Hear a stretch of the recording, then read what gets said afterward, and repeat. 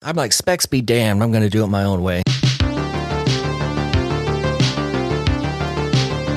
Hacking bowls and freeing souls from America's heartland. You're listening to Bowl After Bowl with Lorian and Spencer. Bowls and butts and bowls and bowls. Bowls and butts and bowls and bowls. Yeah, he does seem a bit woozy, doesn't he? Get me a bottle of whiskey and a bowl. It is on, folks. It is on. It is on. Oh, brother. He's so good. Fletcher wannabe. And now here I am at Fun Spot, busting my ass. Do you know how bad you sound? This is a new live son of a bitch. Try a taste. Guaranteed to blow your mouth's mind. It was a gift from the heavens. Oh, yes. It's Sunday. And live on the No Agenda stream, live on the Bowl After Bowl stream, we're bringing you a gift from the heavens in the form of a new Bowls with Buds. It is October 1st, 2023. And I'm your host, Sir Spencer, Wolf of Kansas City. And I'm his lovely co-host, Dame DeLorean. And joining us in the bowl today for the very first time, an extra special guest. Please give a warm welcome to Mr. StevenB. Hey, guys. How's it going? Woo! How we doing? Doing great. Doing good. Good. Happy October. Happy October, happy indeed. October to you, too. Definitely. Oh, man. Thank you so much for sitting down with us. I've been anticipating a little convo for quite a while. I'm glad to be here, man. Yeah, definitely. Glad that you're glad. We're all glad people. It's a glad place to be. Yeah. We've got so much to talk about, so I kind of just want to set some, get some programming stuff out of the way first up front. So for those who are joining us just from listening to the No Agenda show that just got wrapped up, thank you for sticking around. This is Bowls with Buds, which is just basically another episode of Bowl After Bowl. We do right in the same feed, but they're sporadic. They're not regularly scheduled. They're just kind of when we can get a bud to sit down with us in a bowl, program them. And sometimes we do them on Sundays like this right after No Agenda. Our regularly scheduled bowl is every Tuesday night, 9 o'clock Central, right after DH Unplug wraps up the No Agenda stream. And today our guest is StevenB. He is the man on the furthest horizon with the scissors in podcasting 2.0, if I might say so. He's the man behind such apps as CurioCaster, LN Beats, Sovereign Feeds, Music Side Project, and the Split Kit. Who knows what else he's got cooked in the future. We'll get to talking about that today. But if you out there in digital radio land, live podcast world, have a question for Mr. StevenB, you can always call in and leave a voicemail on our voicemail line. That number is 816-607-3663.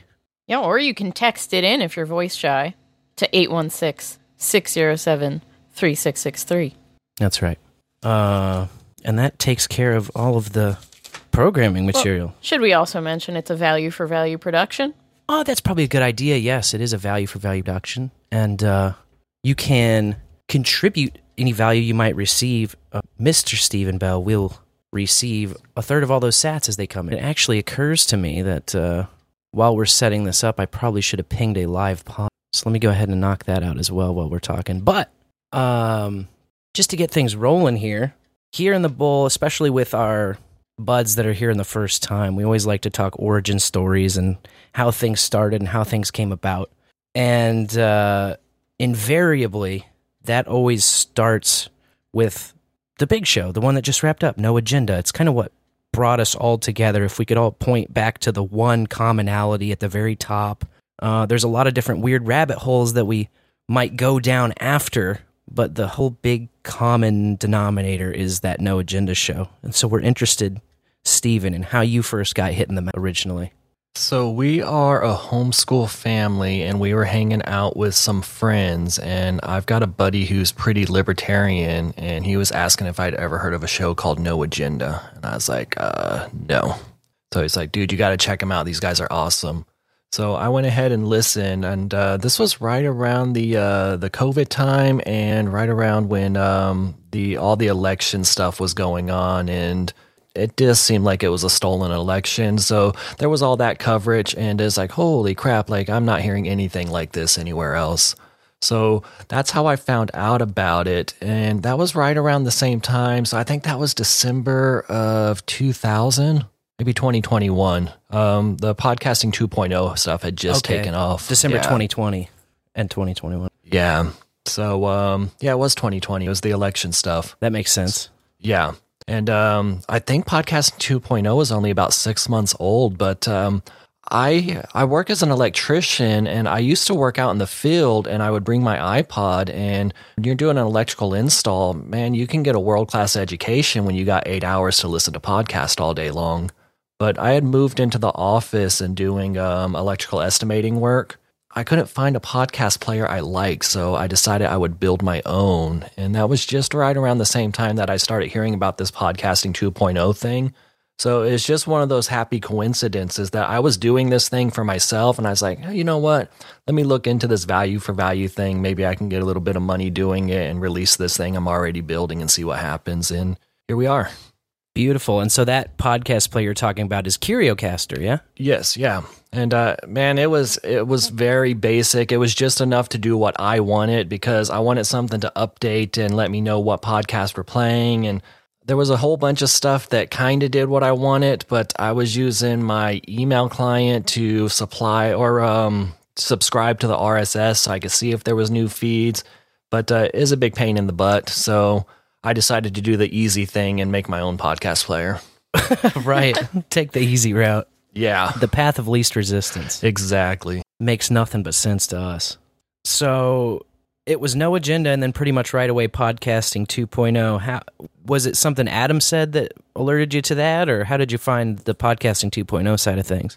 Yeah, I was listening to No Agenda, and he had just mentioned this podcasting 2.0 thing, and I was like, oh, okay, let me go check this out. I'm making a podcast player. Wonder what this is all about. And I was looking at, man, there was a podcasting directory. I can't think the name of it, but they charged for it. And I didn't like that, and I didn't really like the iTunes directory. So he started mentioning how it was a directory that was open for everyone, and I'm a cheap ass at heart, so I was like, oh, free directory, I'll start using that. Beautiful. Yeah, what's better than that? Yeah, exactly. And then to find out like everyone there was so liberty-minded, and that I know we've kind of moved away from this, and I understand the marketing, but maintaining it as a platform for free speech was always that sold me, because I think you should have the right to say stupid stuff and let the marketplace of ideas determine whether it's an idea worth pursuing or not. Yeah, I wholeheartedly agree. I mean, the Bill of Rights, and that being the very first thing that's mentioned, is the freedom of speech and expression. Hello? Yeah, and I don't understand why people are so afraid to hear someone else's ideas, and that we have to silence them, because I've had my ideas changed on things because people are able to say stuff that I don't necessarily agree with, but I have to assume that there's a portion of the population out there that is reasonable, and that they have these ideas for very good reasons. And I need to hear those, because I have blind spots in my own thinking that I'm not aware of. I don't know what I don't know. Right. So when we're censoring people, we're actually preventing ourselves from getting closer to whatever the truth is. I like that perspective. Yeah, I think that even if, I vehemently disagree with something someone's saying, they absolutely have to have the right to say it. And then, whether you listen or change your mind or argue with them or ignore them, all of those decisions lie with the individual. But, you can say whatever. Like, I agree that a lot of people just get bent out of shape. I want to add, the censorship resistance aspect is when Spence and I have had tables at our local Bitcoin block parties here in Kansas City, people will come off the street knowing nothing about podcasting 2.0 or Bitcoin because they saw the term censorship resistant on our podcasting 2.0 banner that we have up. So this is something I think a lot of people agree with, and it's a good way to draw new people in too. Yeah, and the COVID thing and the vaccines and everything, I thought there were more liberty-minded people out there than there actually are. That was heartbreaking to see how many people were willing to just go along to get along. Yep. But there still are enough people using stuff like censorship resistance. It helps you to know who your allies are. No doubt. Definitely. What was a great event to kind of put a litmus test out there for the population, Lorian and I got somewhat involved kind of mainly through the cannabis legalization movement. We kind of got peripherally involved in the greater liberty movement in general. And we were delegates for Missouri to the 2016 Libertarian Convention in Orlando. And we kind of saw some sausage being made of like the Libertarian Party with the capital L and the TM on it. And it's kind of a similar thing there where during the pandemic rolling out, I was like, oh yeah, this is like where the libertarians will shine. And all of like the party line libertarians were like, well, this is like a bad this is a bad time to flex for liberty when all of this, during a global crisis emergency. And I'm like, wait, no, this is like this is the only time it actually matters to flex for liberty. Like, it's easy when things are fine and it's peacetime to be like, oh yeah, you should be free to do whatever you want. But then like our liberty is most at threat when they have all these emergencies that they create or stoke the flames of or whatever, use to their advantage, let's say. That's like the time you've got to be fighting for it because that's when it's being taken away. I was so blown away by how many people were like, well, now's not the time. Yeah, and I don't know. Have you ever heard the stat that only 10% of the American population was actually interested in the Revolutionary War? And I don't know if that's true or not, but the more I talk to people and see that they really just want to be left alone and are willing to, again, go along to get along as long as their lives maintain that comfort and that peace. And the problem is that comfort and that peace can be taken away so easily when you have this totalitarian government. And my whole thing is we should be fighting for the rights of the minority because you never know when your group's going to become the minority. Definitely. All it takes if the democracy is for 51% of the people to say, hey, we're going to change the laws. So we could, in a democracy, we could easily go into Sharia law if enough people get into politics and vote that in. Right. There's nothing that prevents that. So that's why I've never liked even calling ourselves a democracy. I've always liked the idea that the majority is there to protect the rights of the minority. Yeah, I always like that that common phrase of, democracy is two wolves and a sheep voting on what's for dinner. Yeah. But I kind of, in my mind, like to reimagine it as one wolf surrounded by millions of sheep could still get to eat. We got to protect the minority. Yeah. I don't know. It just hits a little closer to home on that. Well, that's cool. Yeah, I think that the free speech aspect of the podcast index is one of the most important, if not the most important part of all of it. But what really woke me up to it was the nice integration with the Bitcoin Lightning Network and really making value for value be this real-time instant feedback with all of this interaction. I think that that was the free speech aspect combined with this new way of doing value for value was what instantly sold me. Like as soon as Dave and Adam laid down that vision, I think episode 4 was like the first one I heard because they played it after a No Agenda show, kind of like in this current time slot we're on right now. And I was like, what's this podcasting 2.0 stuff? So I went back and listened to the last 3, and then I've been listening to every single board meeting since. And I was immediately like, yeah, we've got to turn all of this stuff on. It was December of 2020, so probably right around the time that you're talking about. Yeah. Hey, were you familiar with Bitcoin prior to the podcasting 2.0 stuff? I was, and I used it, and I had some. Mostly, like, it didn't really matter to me. I used Bitcoin as sort of a novelty. I was interested in it. I thought it was kind of, intriguing. But I mostly used it for degenerate gambling purposes.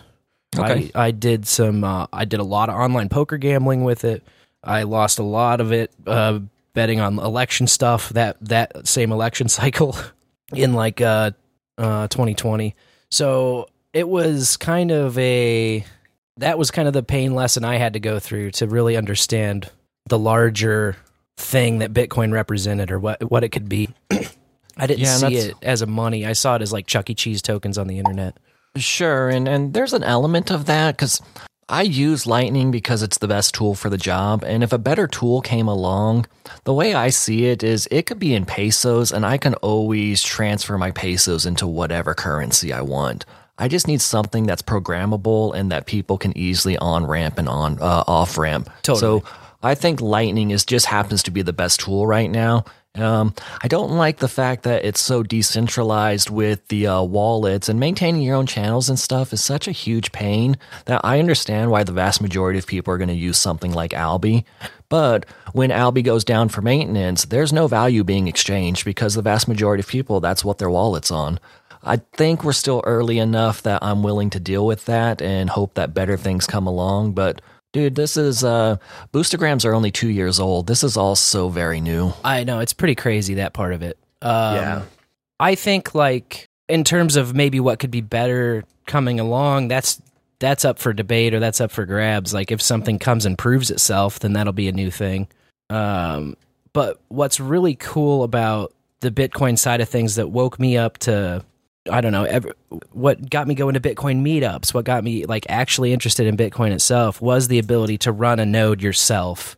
And I was like, I was a guy who did some minimal stuff myself, but I wasn't really like any kind of, even a script kiddie, you know, I was still just using Podbean and, in fact, I still am hosted on Podbean.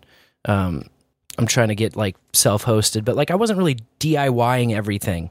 And the first thing I ever DIY'd was the node. I started out by renting a voltage node. It was sort of like a rent-a-node situation. Mm-hmm.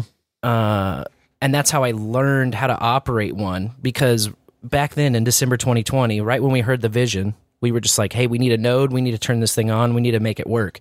And back then, the only way you could make it work was set your own node up and make a Sphinx tribe. Oh yeah, the Sphinx tribes. You remember Sphinx? Did you ever play with that at all? No, Sphinx had kind of fallen off by the time I got involved. It was never really like crazy blowing up by any means, but I don't know, it was just so unintuitive. That's what always cracks me up when I hear people say that things are too hard to use right now. I'm always like, go try to make a Sphinx tribe and live in that world, and then tell me that things are too hard over here. Back in my day, we had to get the Sphinx tribes rocking. Exactly. Well, dude, you know, because we've been trying to figure out how we can get people to on board with hosting their own music, and we're looking at, dude, an RSS feed is dead simple, and there's tools that build it for you. And if you can drag and drop files in your Windows File Explorer, then you can build your own and host your own feed. And I've talked to people and they said, look, you've got to understand that later millennials and Gen Alphas have no idea how to use the File Explorer because everything's an app and everything's on a tablet or phone. And that blew my mind because I thought these guys grew up with computers. This would be something that's super easy for them. But I failed to realize that they grew up computers where everything was done for them. Oh, totally. Have you ever heard? Yeah, have you heard the anecdote where Steve Jobs would not let his children use the iPad? Yep. And they asked him why, and he was just like, look, like, I understand how addictive these things are. We designed them to be that way. And they're like, well, aren't you worried that your child's not going to be prepared to use this technology? And he's like, look, you got to understand that we make this technology easy enough for your grandma to use. So there is, yeah. Exactly. Now, every time I hear like, oh, it's got to be easy enough for my mom, my grandma to use, like, it's insulting to me because you're dumbing it down and you're actually robbing people of the knowledge they need to survive. You're robbing people, and it seems not that way. Like, people always think I'm an absolute insane idiot for even trying, you know, for even making an attempt to like educate people and show them how things work. It's like, if you get in there and you understand the underlying concepts, if you get in there and you're running your own node, if you get in there and you are making your own RSS feed and uploading it to a server that you have root access to, just those two things, then you cannot be screwed with. You're in charge of everything. You don't have to trust anybody else to not screw you. And the minute that you say, well, it's got to be easy, just give us your name and your email and your password and we'll take care of the rest for you, then you introduce trust. And then you have to just be like, down the line when on a long enough timeline, all these people get rugged or scammed or this or that, like you just have to say, well, you could have been doing it yourself this whole time. You could have been learning. Yeah, but you grow your own food and you have your own chickens and you raise and teach your own children and you guys breastfeed instead of having formula. You guys are insane idiots. Yeah, that's correct. Yeah, like because sovereignty and taking care of things yourself and having the skills to take care of yourself, it actually makes you insane in this insane world. It's wild, but I've had a lot of these conversations, and my conclusion every time just has to be like, the odds are against us, the numbers are against us, society's against us, everybody's against us in this struggle. I won't call it a fight because it really isn't a fight. It's more of a struggle. But that doesn't change what the right thing is to do. The right thing to do is to lead by example and to say, yeah, it seems hard. It seems like when I talk about opening a lightning channel, it's just a bunch of on-chain, off-chain cocaine shit stain, but I'm just going to keep talking about it. And if you don't want to hear it, you can listen to something else. But if you just hang around, and trust me, if you just hang around and listen to it enough times, it will start to make sense. And then you get in, maybe you spin a node up, maybe you don't. Maybe you just get an Albi wallet and just dip your toes in. It still starts to make a little more sense over time. And it does. And you're not... Okay, we live in a country with, I'll just say 300 million. I think it's 333. Ding, ding. I think that's right. But we'll say 300. If only 1% of the people think the same way you do, that's 3 million people. And I suspect it's closer to 30%. So we're looking at 100 million people who actually still care about that sort of stuff. It just feels like we're alone because most people you see, they just want to come home, watch television, eat their McDonald's, and just enjoy their lives. Yeah. And I don't fault them for it. It's just not for me, and that's not my tribe. I'm just trying to find the people who are my tribe. Totally. I think another aspect, too, is you just don't see that echoed around a lot in any kind of media, in commercials, on TV, on the radio. You can find podcasts for it if you know where to look. Sure. But you're not going to get those at the top of the Google results either. Everything that's pushed to the top and promoted is exactly what you're saying. Eat your cheeseburger, go to sleep, wake up, go to work, go eat your cheeseburger, go to sleep. It's just this cycle that you want to get stuck in. And you're free to do that. It is an easy, comfortable life. There's a high score on the happiness and quality of living, metrics, I'm sure. Especially if you add some happy pills in there to kind of supplement anytime you might question your meaningless existence and feel sad feelings over it. That's fine. That's if you want to live that way, more power to you. But yeah, on autopilot. It's tough for the other side who wants to take back individual control and responsibility of their own lives, because that's not really portrayed. That message is shunned. It's weird, and so we don't really get that affirmation. We just kind of have to do it and then get told that we're crazy everywhere we go. But we're also told these things oh, wow, your kids are so well behaved. Oh, your kids are so smart. Oh, you're doing this and that right. I don't mind having you people around because you, and it's to us, it's just normal. We don't understand. Yeah, we get told the same thing. And our kids will go to the dentist or the doctor and they sit in the waiting room and they don't need to be entertained and they've got their books and they're reading and everyone's shocked by this. And it's just well, one, we live by a philosophy that children are people, so they ought to be treated with a certain dignity and respect because they're people.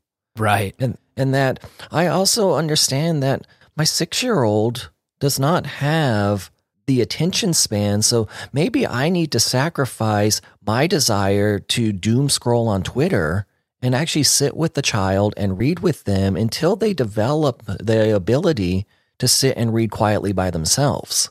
Yeah, definitely. That's another challenge, I guess, that we meet as parents is, this balance between, I don't want to like act like a 2-year-old to my 2-year-old, but I want to also facilitate the 2-year-old's limitations, you know, like, Yes. there's a level I have to talk to him and present things to him that I couldn't do. The same thing I do with the older ones who can like speak English fully now and all of that. Yeah. Have you ever read A Brave New World? Yeah. Yep. So I think we are more Brave New World than we are 1984. I agree with that. And there was the whole idea of Soma, and I think that our media is Soma, but the idea that the state would take your children, they didn't even have to bear the children anymore, but the state immediately took the children. And I live in San Antonio, and we've got a program called Pre-K for SA, and they start going to school as early as 3 years old. And it breaks my heart because I'm like, man, like, there's a relationship that the child should have with its mother that they don't. And then the father should come home and be able to relax and enjoy the rest of the evening with the children. And I don't think our culture values that anymore. But our family motto, and you talked about being called crazy and stuff, and we get called that too. And it's a mark of honor to me. Totally. I tell them, look, our family's different. And when people say you're different, like, you should be proud of that. I agree. To me, like, normal is a borderline slur, you know? And so, like, when I talk about, oh, yeah, just take control of your own RSS feed just as a starter. Like you're saying, it's like the entry level to coding. Like, baby's first coding project is probably in HTML. RSS and HTML, well, RSS is written in XML. So it's another markup language. It's essentially incredibly similar, if not just the same as HTML. So it's the very first steps. It's like the stuff they should really be teaching in your primary education as computing, but they don't teach you anything except for how to type a paper up in Word or LibreOffice in English class, maybe, if you're lucky. And now they can build games using Scratch.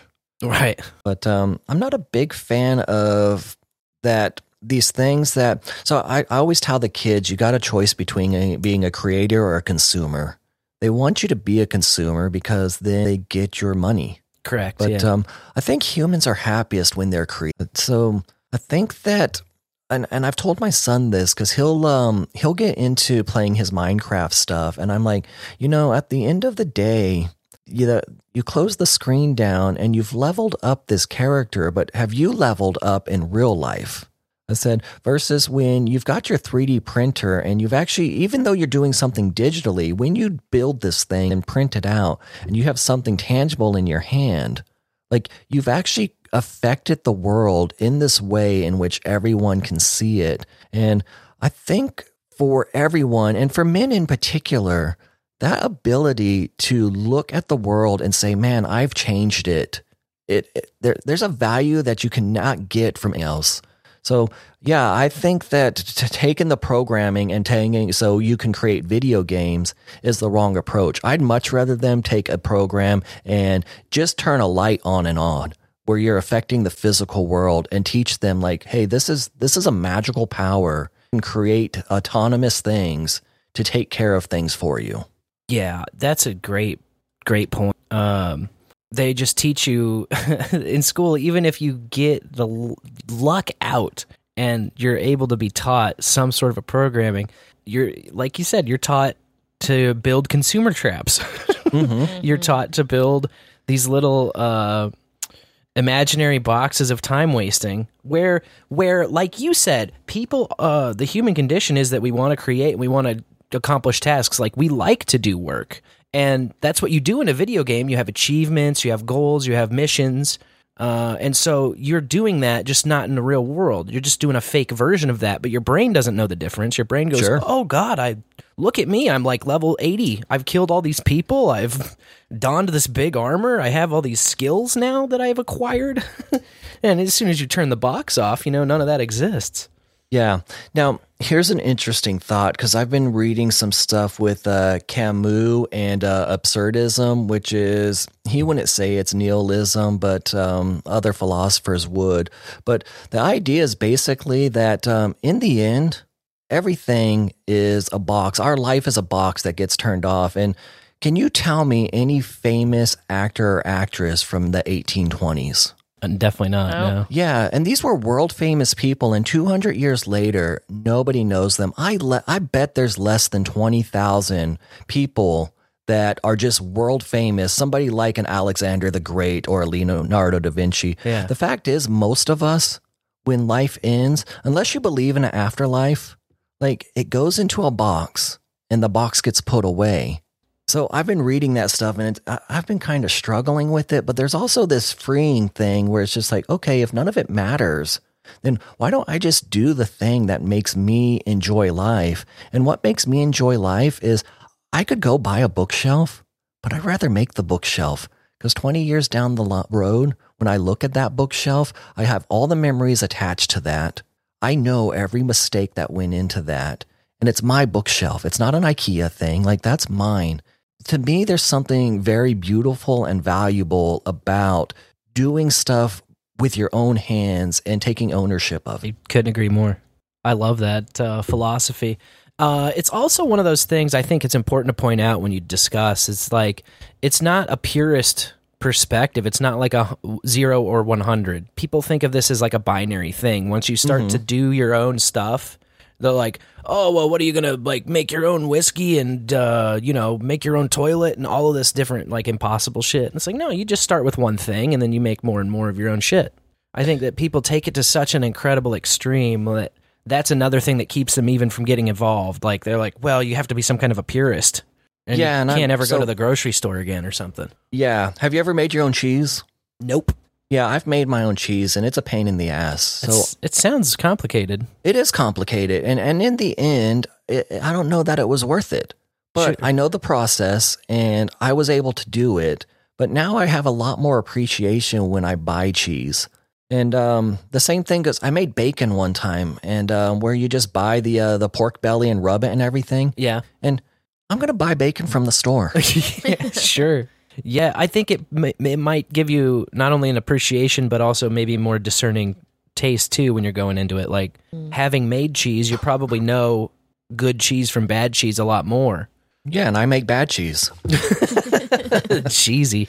Yeah, because I've done my own, my own fruit wines and mead and stuff. And, dude, the process is fun, and it's a great science lesson for the kids and everything. And it makes you feel like a mad scientist, and it's an amazing feeling to take something like honey and water and you get mead out of it. And there's this element that you're connecting with, almost like you're connecting with your ancestors, because this is things humans have done for thousands of years. Yeah. And I don't know, there's something, that feeling of like sampling your own finished product, there's nothing like it. Yeah, that's very true. I have made my own beer, which is a similar thing. Like, when you're drinking your own beer, there's a level of satisfaction that you could never get, even with a very, very good beer that you paid for. Or if I'm sure if you grew your own cannabis, that would be the same sort of thing.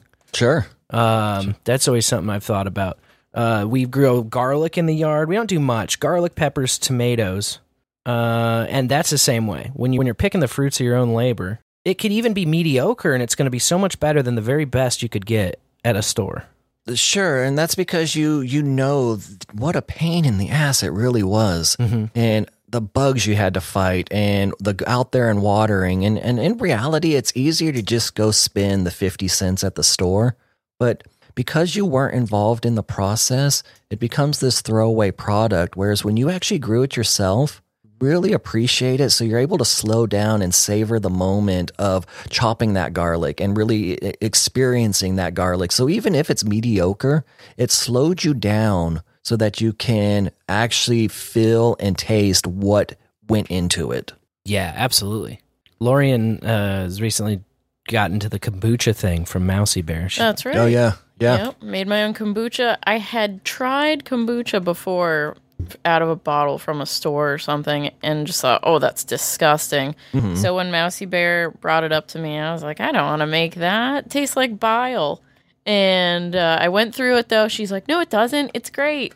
So I went through the process. She sent me a StevenB, and she was right. It's amazing. Do you like it more tangy, or do you pull that StevenB with still on the sweeter side?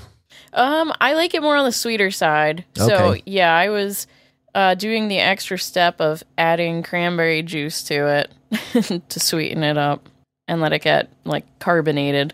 Yeah. And are you doing it with the black tea? Yes, I am. You know, I've done it with fruit punch, and that turns out pretty good. Okay. I'll have to try that in the next batch. Yeah, it kind of comes out like a fruity soda because it's got that carbonation from it, but it's still got the tang from the turning into the vinegar. So I thought it was kind of interesting that it doesn't just have to be black tea. It can just be anything that's got the sugar in it. Nice. Yeah, I'll have to experiment. That makes sense. Oh, yeah. You've done the mixture of like black tea with fruit juices. Yeah. Which is pretty nice. I think we did like a cranberry one last time. Yep. And Mousy has a cranberry pineapple that was really good. We got to try when we visited. Yeah, I like that stuff. I make my own sauerkraut. The kids hate it, but I think it's yeah. I'm not it is good. Big sauerkraut fan, but yeah. Good and good for you. Yeah, I don't know who it was. I don't know if it was Alton Brown or someone. They were talking about every culture has a fermented food that for them is a delicacy, but for outside cultures is considered repulsive. So apparently Asians find cheese to be repulsive because it's fermented milk, basically. Yeah, like rotten milk, essentially to them. Whereas we find fermented fish eyes to be disgusting, and to them it's a delicacy. Putrefied shark. Yeah. In the Icelandic cultures. I tried that one time. How was it? It was the single most awful thing I've ever eaten in my life. It made my eyes water. It was like, as soon as they pulled it out of the freezer and took the lid off, it was in the next room or something. And I was like, oh man, did somebody fart? Like the whole room started just stenching out. I bet it reeked. And I just had this little slice, this little cube of putrefied shark. Which that sounds gross. It was awful, and it made my eyes water. And without the incredible peer pressure of my girlfriend at the time's like 3 bastard uncles, like giving me the "is he a man" test, essentially. Without that going on, I would have refused to have even tried it. But yeah, at least now I can say, yeah, I've had that. It's like it's awful, but like you're saying, it's kind of one of those more. It's like revered over there, you know. Yeah, I always found that interesting that, and it tended to be particular with fermented foods. That makes sense. Yeah. Because you're like, oh, that's just rotten this or that. Yeah, and I guess it kind of is, but there's certain ones I really like, man. It's rotten with style, you know? Yeah, exactly. It's controlled rot. Yes. Steven, how many children do you have? We've got 3. I've got a 13-year-old son, 12-year-old daughter, and then a 6-year-old daughter. Nice. We didn't figure out where babies came from till after the third one. Oh. Yeah. So she was not planned, as you can tell by 13 and 12. But there's like a big gap there. Yeah. There is a big gap, and there's a little part of us that wish that we would have had her sooner. Yeah. One, because homeschooling's difficult when you've got such a big age gap. Yeah. And the big kids ended up, their homeschool got a little bit disrupted because we had just got out of the baby phase. So we had a 7 and 6-year-old, and then our youngest daughter was born. And dude, going back into the baby phase. Back to diapers and all that. Yeah, you guys are there, but you guys have never actually gotten out of it because you're so young enough that you've always been in it. Yep. But imagine getting out of it and then going back to diapers and strollers and loading up the car. And dude, it's great exhausting, now. Yeah. It is exhausting. So she's 6 now, and they're just now getting back into the groove of things. So I'm excited about that. But I do wish that she was a little bit older, just for the sake of everybody's sanity, and that also that she had a friend and stuff. Yeah. Maybe next time around. No, I think we're done with them. Like, yeah, my wife's 42 now, so I think we're about done with that part of our lives. Next chapters. Yep. Do your kids help with coding and making like CurioCaster and all your projects? So my son, I think, is wired to like coding, but he does more of the Scratch stuff. Okay. And he's on a robotics team now, so they're going to be learning Java, I think. But he's the sort who he doesn't like to mess up. He's kind of a perfectionist. So because he's he's very good at Scratch, and everyone's always praising him for it. Okay. So he's always been hesitant to learn a written language like Java, and I think this is going to be good for him because it's going to force him out of his comfort zone. Gotcha. Sorry about that music. I was looking up Scratch, and they have this big video that just plays on their site. No, so it's basically it's a block base. Like you can just drag and drop your blocks. I've seen this. Okay, I know what this is about. Yeah, and it's honestly, like GarageBand loops, sort of, but for programming. Yeah, and there's been guys who, dude, they make some pretty amazing stuff with it because instead of having to type your if-then loops, like you just drag and drop it. Yeah. So one thing, so he's not particularly good at spelling. He's more mechanical and math-minded. Gotcha. So that's been a difficult thing for him to get into the text-based, but I think he's starting to get more and more comfortable with it. So I'm excited for him. That's cool because there's so many things you have to learn with programming. Oh, yeah. And one of them is like type editing. You know, like you have to, if you write a big long email and you have several typos regularly in it, that's going to poorly affect your programming if you're just going in and typing up files. That's kind of cool that Scratch allows you to separate that. You just have the programming logic of like, okay, well, what objects do you want to define, and then how do you want them to behave, and how do you want them to persist or be interacted with other objects?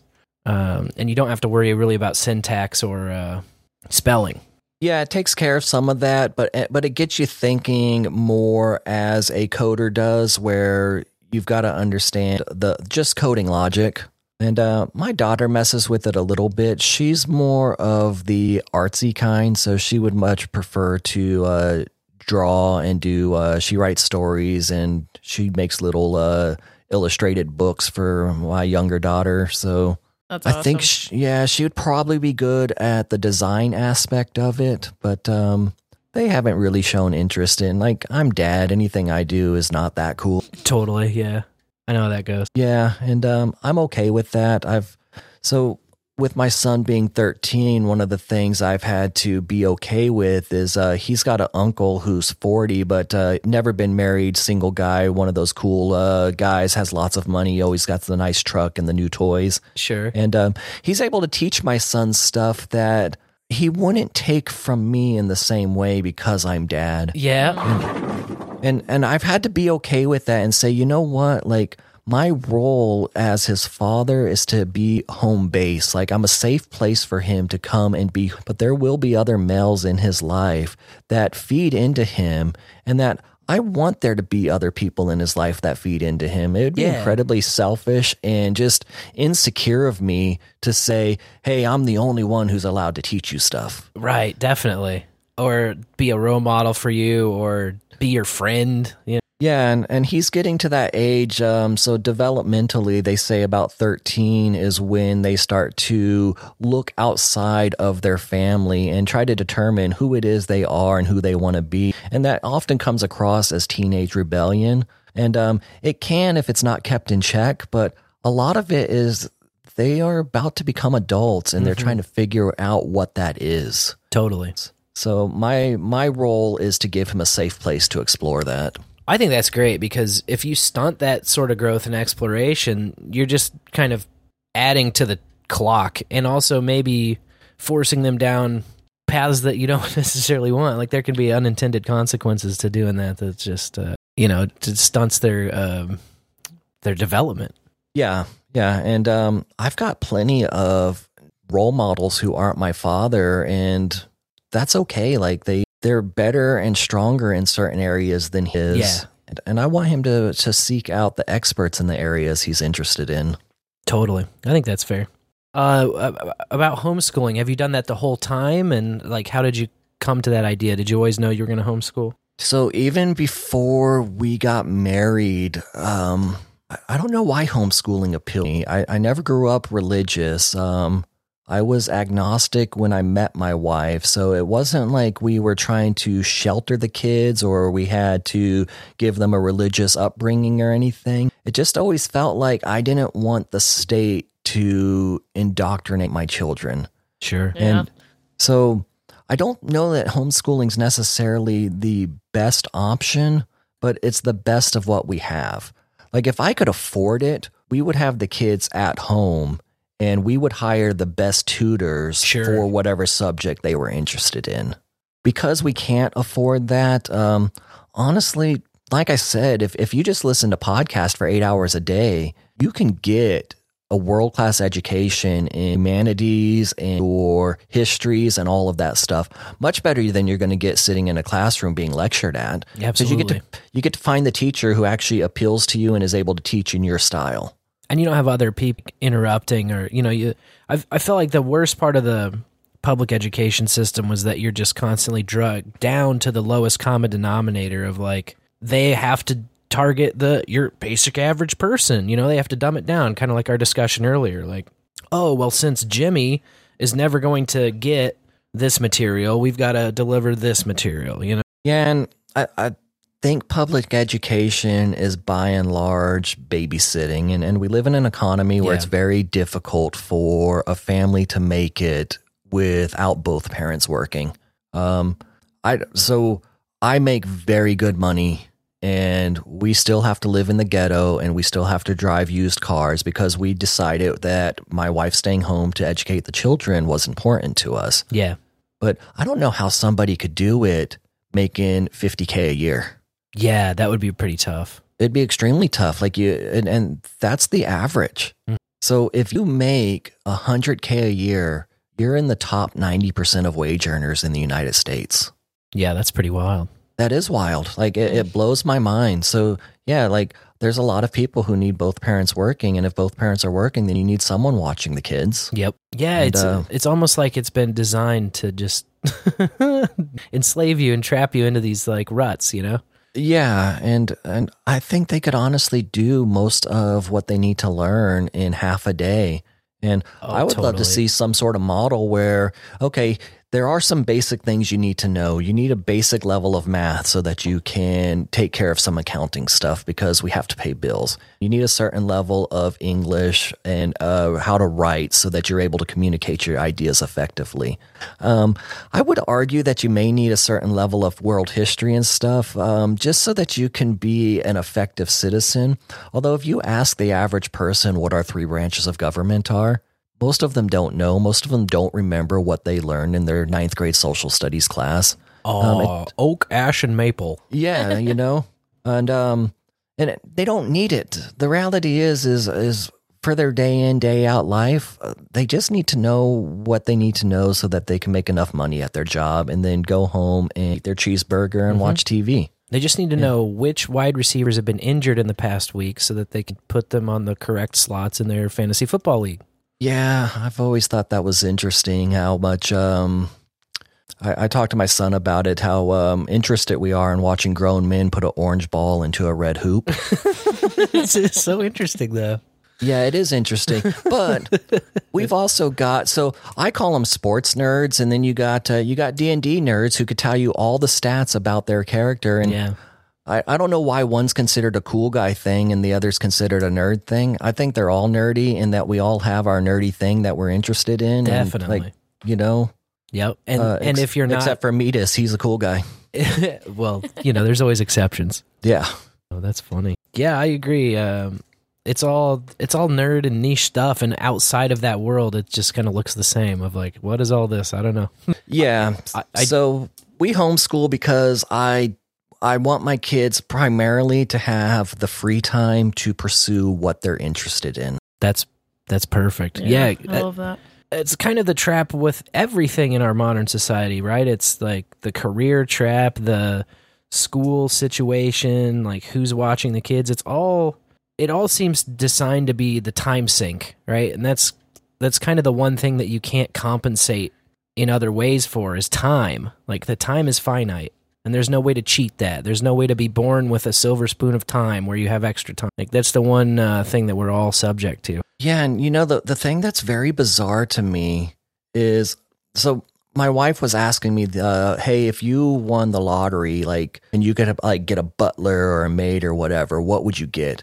And I was like, I would get a chauffeur because I don't like driving myself. I'd much rather someone drive me around, and then I can eat or do whatever I want while someone else is driving me around.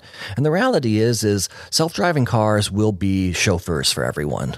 Yeah. But I asked her, and she said, well, I'd have a personal chef. I was like, you know what? You actually already have a personal chef. You don't have to make dinner any night you don't want to. And all you have to do, and even now with DoorDash, you just have to get on an app, decide what you want, and it's delivered to your house without you having to do anything. Yeah, that's pretty wild. It is wild, and that's open up to everybody. So we have all these labor-saving devices. We don't have to wash our dishes anymore. There's a machine that does it. Laundry, you got machines that do it. I know average people who are paying for maids and everything. So we've got all these devices that save us time, and yet somehow we have less time than ever. It's like we spend the extra of it just like looking at a screen of some sort.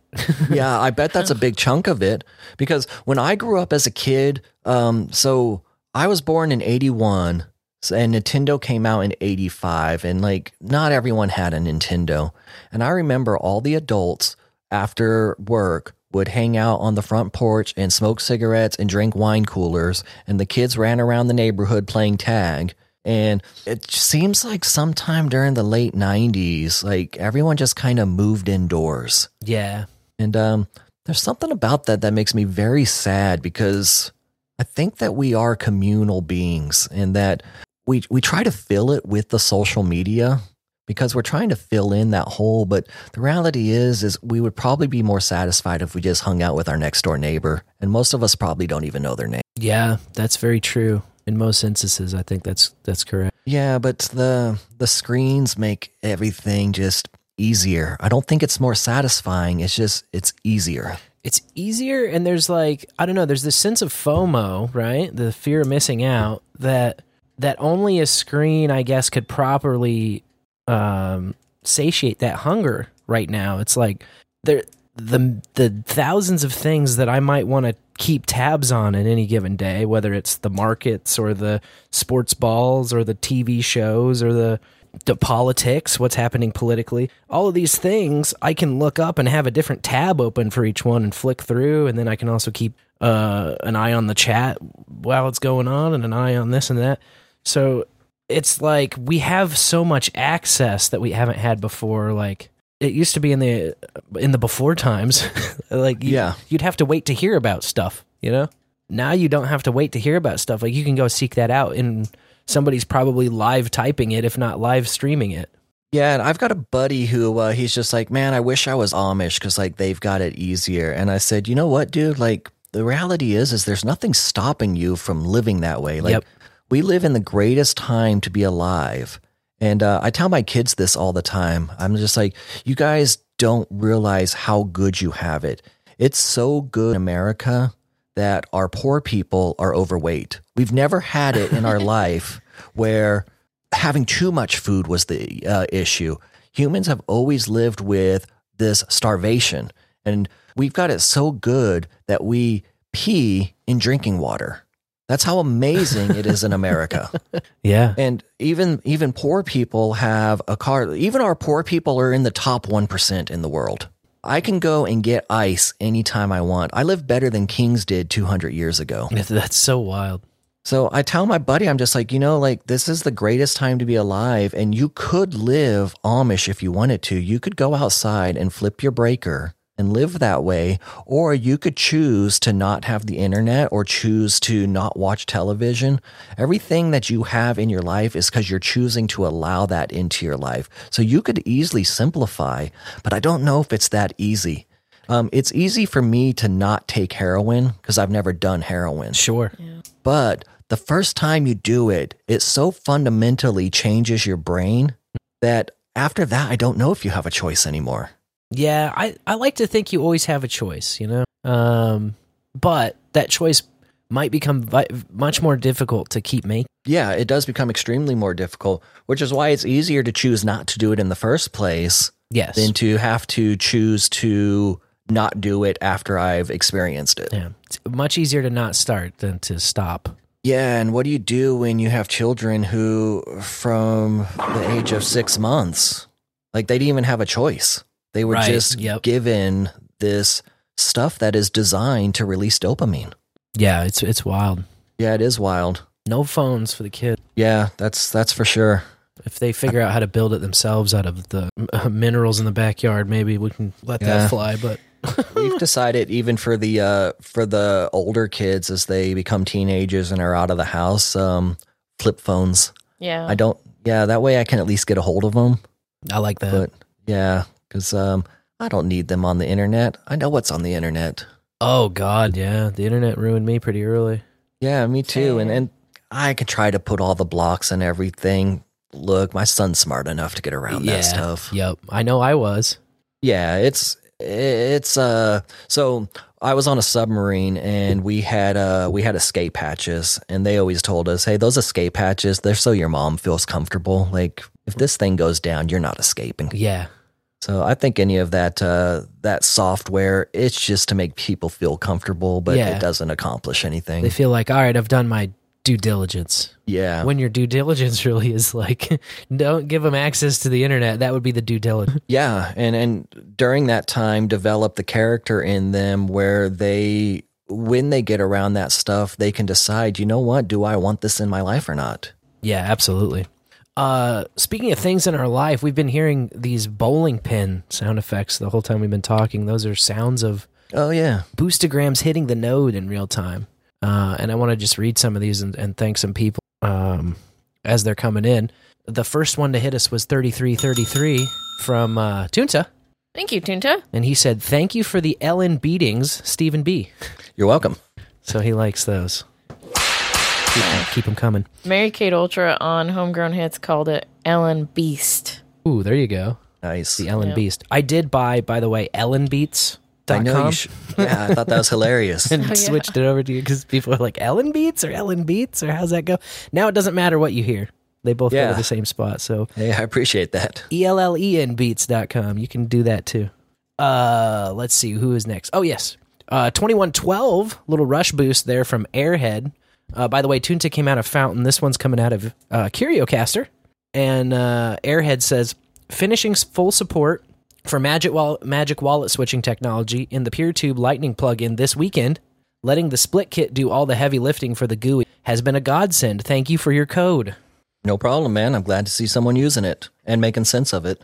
The split kit stuff is really cool because I think that what I needed was more people like using it that I could watch how they do it, and then I can kind of start to adopt that to my routine. And both Booberry and Cotton Gin specifically have been adopting the split kit stuff in a way that I can watch what they've done and kind of integrate it. So Booberry's been doing like live chapters and wallet switching technology for the longest, as far as I'm aware. Lorian picked it up because she started doing her Homegrown Hits live music podcast. And I started with chapters. And we rolled chapters out from that, which is great. It's really, I think, up to the value of the show because people can just pick and choose from like the long and windy road that is our show. They can choose like the relevant parts to them. And we can be more respectful of their time, really, essentially, is what happens. Sure. I wanted to say Cotton Gin has this cool chat split kit relay thing that's been going on, and I have zero idea how any of this works. So maybe after we catch up with some boosts, that can be the next thing we talk about, because this is sort of the edge of the horizon with the scissors right now, and you guys are using tags that aren't even officialized yet as part of it. That's how I roll, man. I love it. I think that I remember that chat attribute was something else like that, where was it a live item or a live items enclosure? Yeah, and I like link to an IRC. Yeah, the little chat link. So yeah, I mean, running with scissors, man. We all look to you as like the lead scissor man. Yeah, I'm like specs be damned. I'm going to do it my own way. Yeah, there you go. Where we're going, we don't need specs. That's right.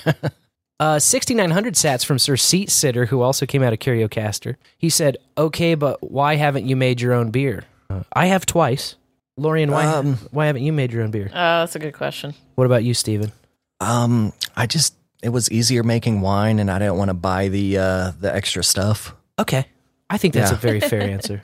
Wine is easier. That is the reason. Man, there's a book that you might be interested in if you've made your own beer. I think it's called Sacred Healing Beers. Whoa. And so he goes into a lot of the history of, like, hops was not originally part of beer and how different herbs instill different properties into the beer.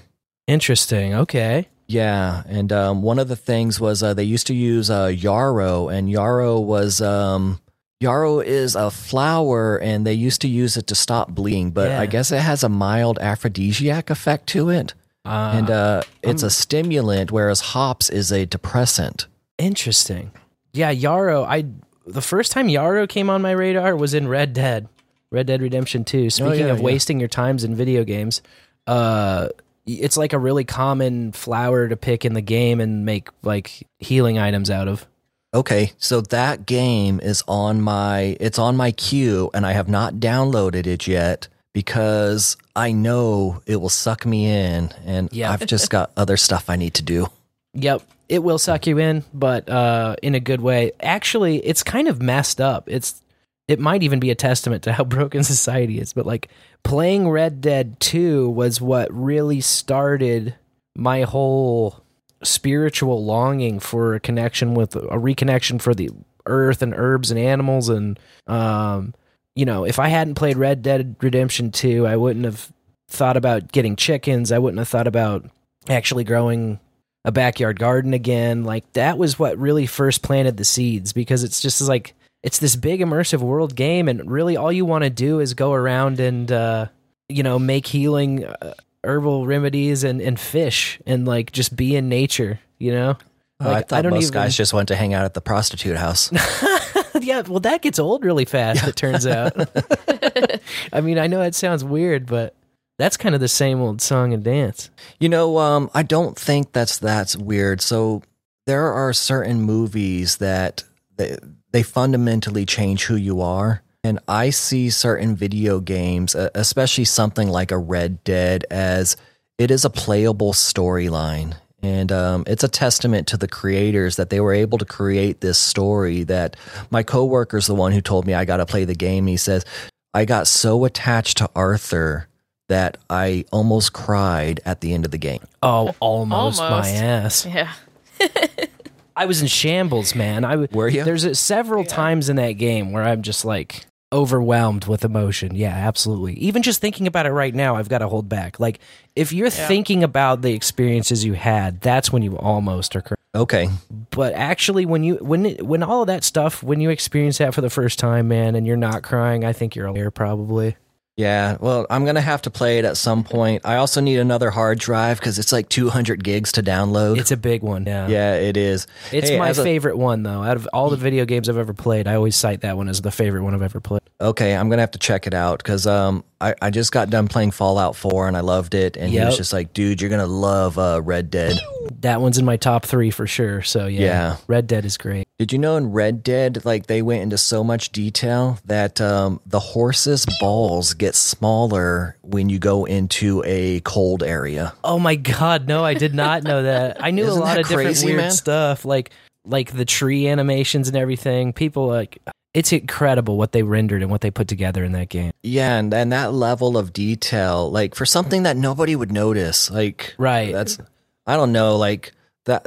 That's a craft, and I think storytelling. So I've told my daughter, who's very creative, I said, look, I think the age of the engineer is over, that the engineers have done their job, and they've created so much stuff that ChatGPT has changed all my coding.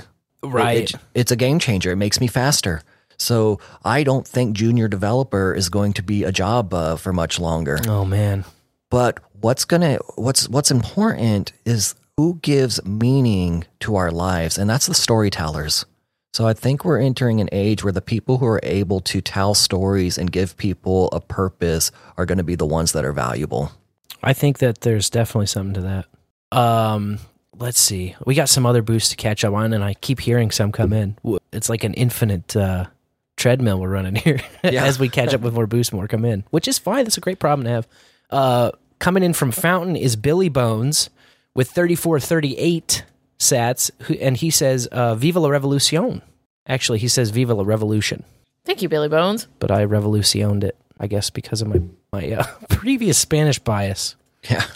Dios mio, man. 420 sats from Eastside Tony. This one's coming out of Podverse. And he says, my soul needed this show with y'all today. Keep up the good work, folks. Defend the network. We are defending it every day. Yeah, and Eastside Tony's doing some pretty cool stuff with the split kit and music videos. Yeah, he's out there. I love his different use cases. When we sat down to do Ablecraft, Abel Kirby and I, we were kind of thinking, he asked me, I think in the first episode, what I thought that music on RSS would eventually look like and what most people would do. And I said, I think that starting out just trying to map the traditional system onto this new system, we're going to try to make like the most common use case, which is just to put one feed out that represents an album and all the items on them are tracks on the album. I said, but I'll tell you right now that any possible way to do it will be done eventually because you can. And so, like people are going to get in there and try a bunch of different ways. And I think that's a good thing. Like then not only can we have a little experimental laboratory and try to find out what works better than other ways, but also there's a bunch of unique use cases that we're not even going to imagine. I think Sir TJ the Raffle is a good example of that right now because he's got his show Into the Dorfleverse where they're doing a podcast together and then they're releasing a new track. And so it's like every other item on the feed is either their show or a new track that they released. And they're kind of going back and forth between that, which I think is pretty cool.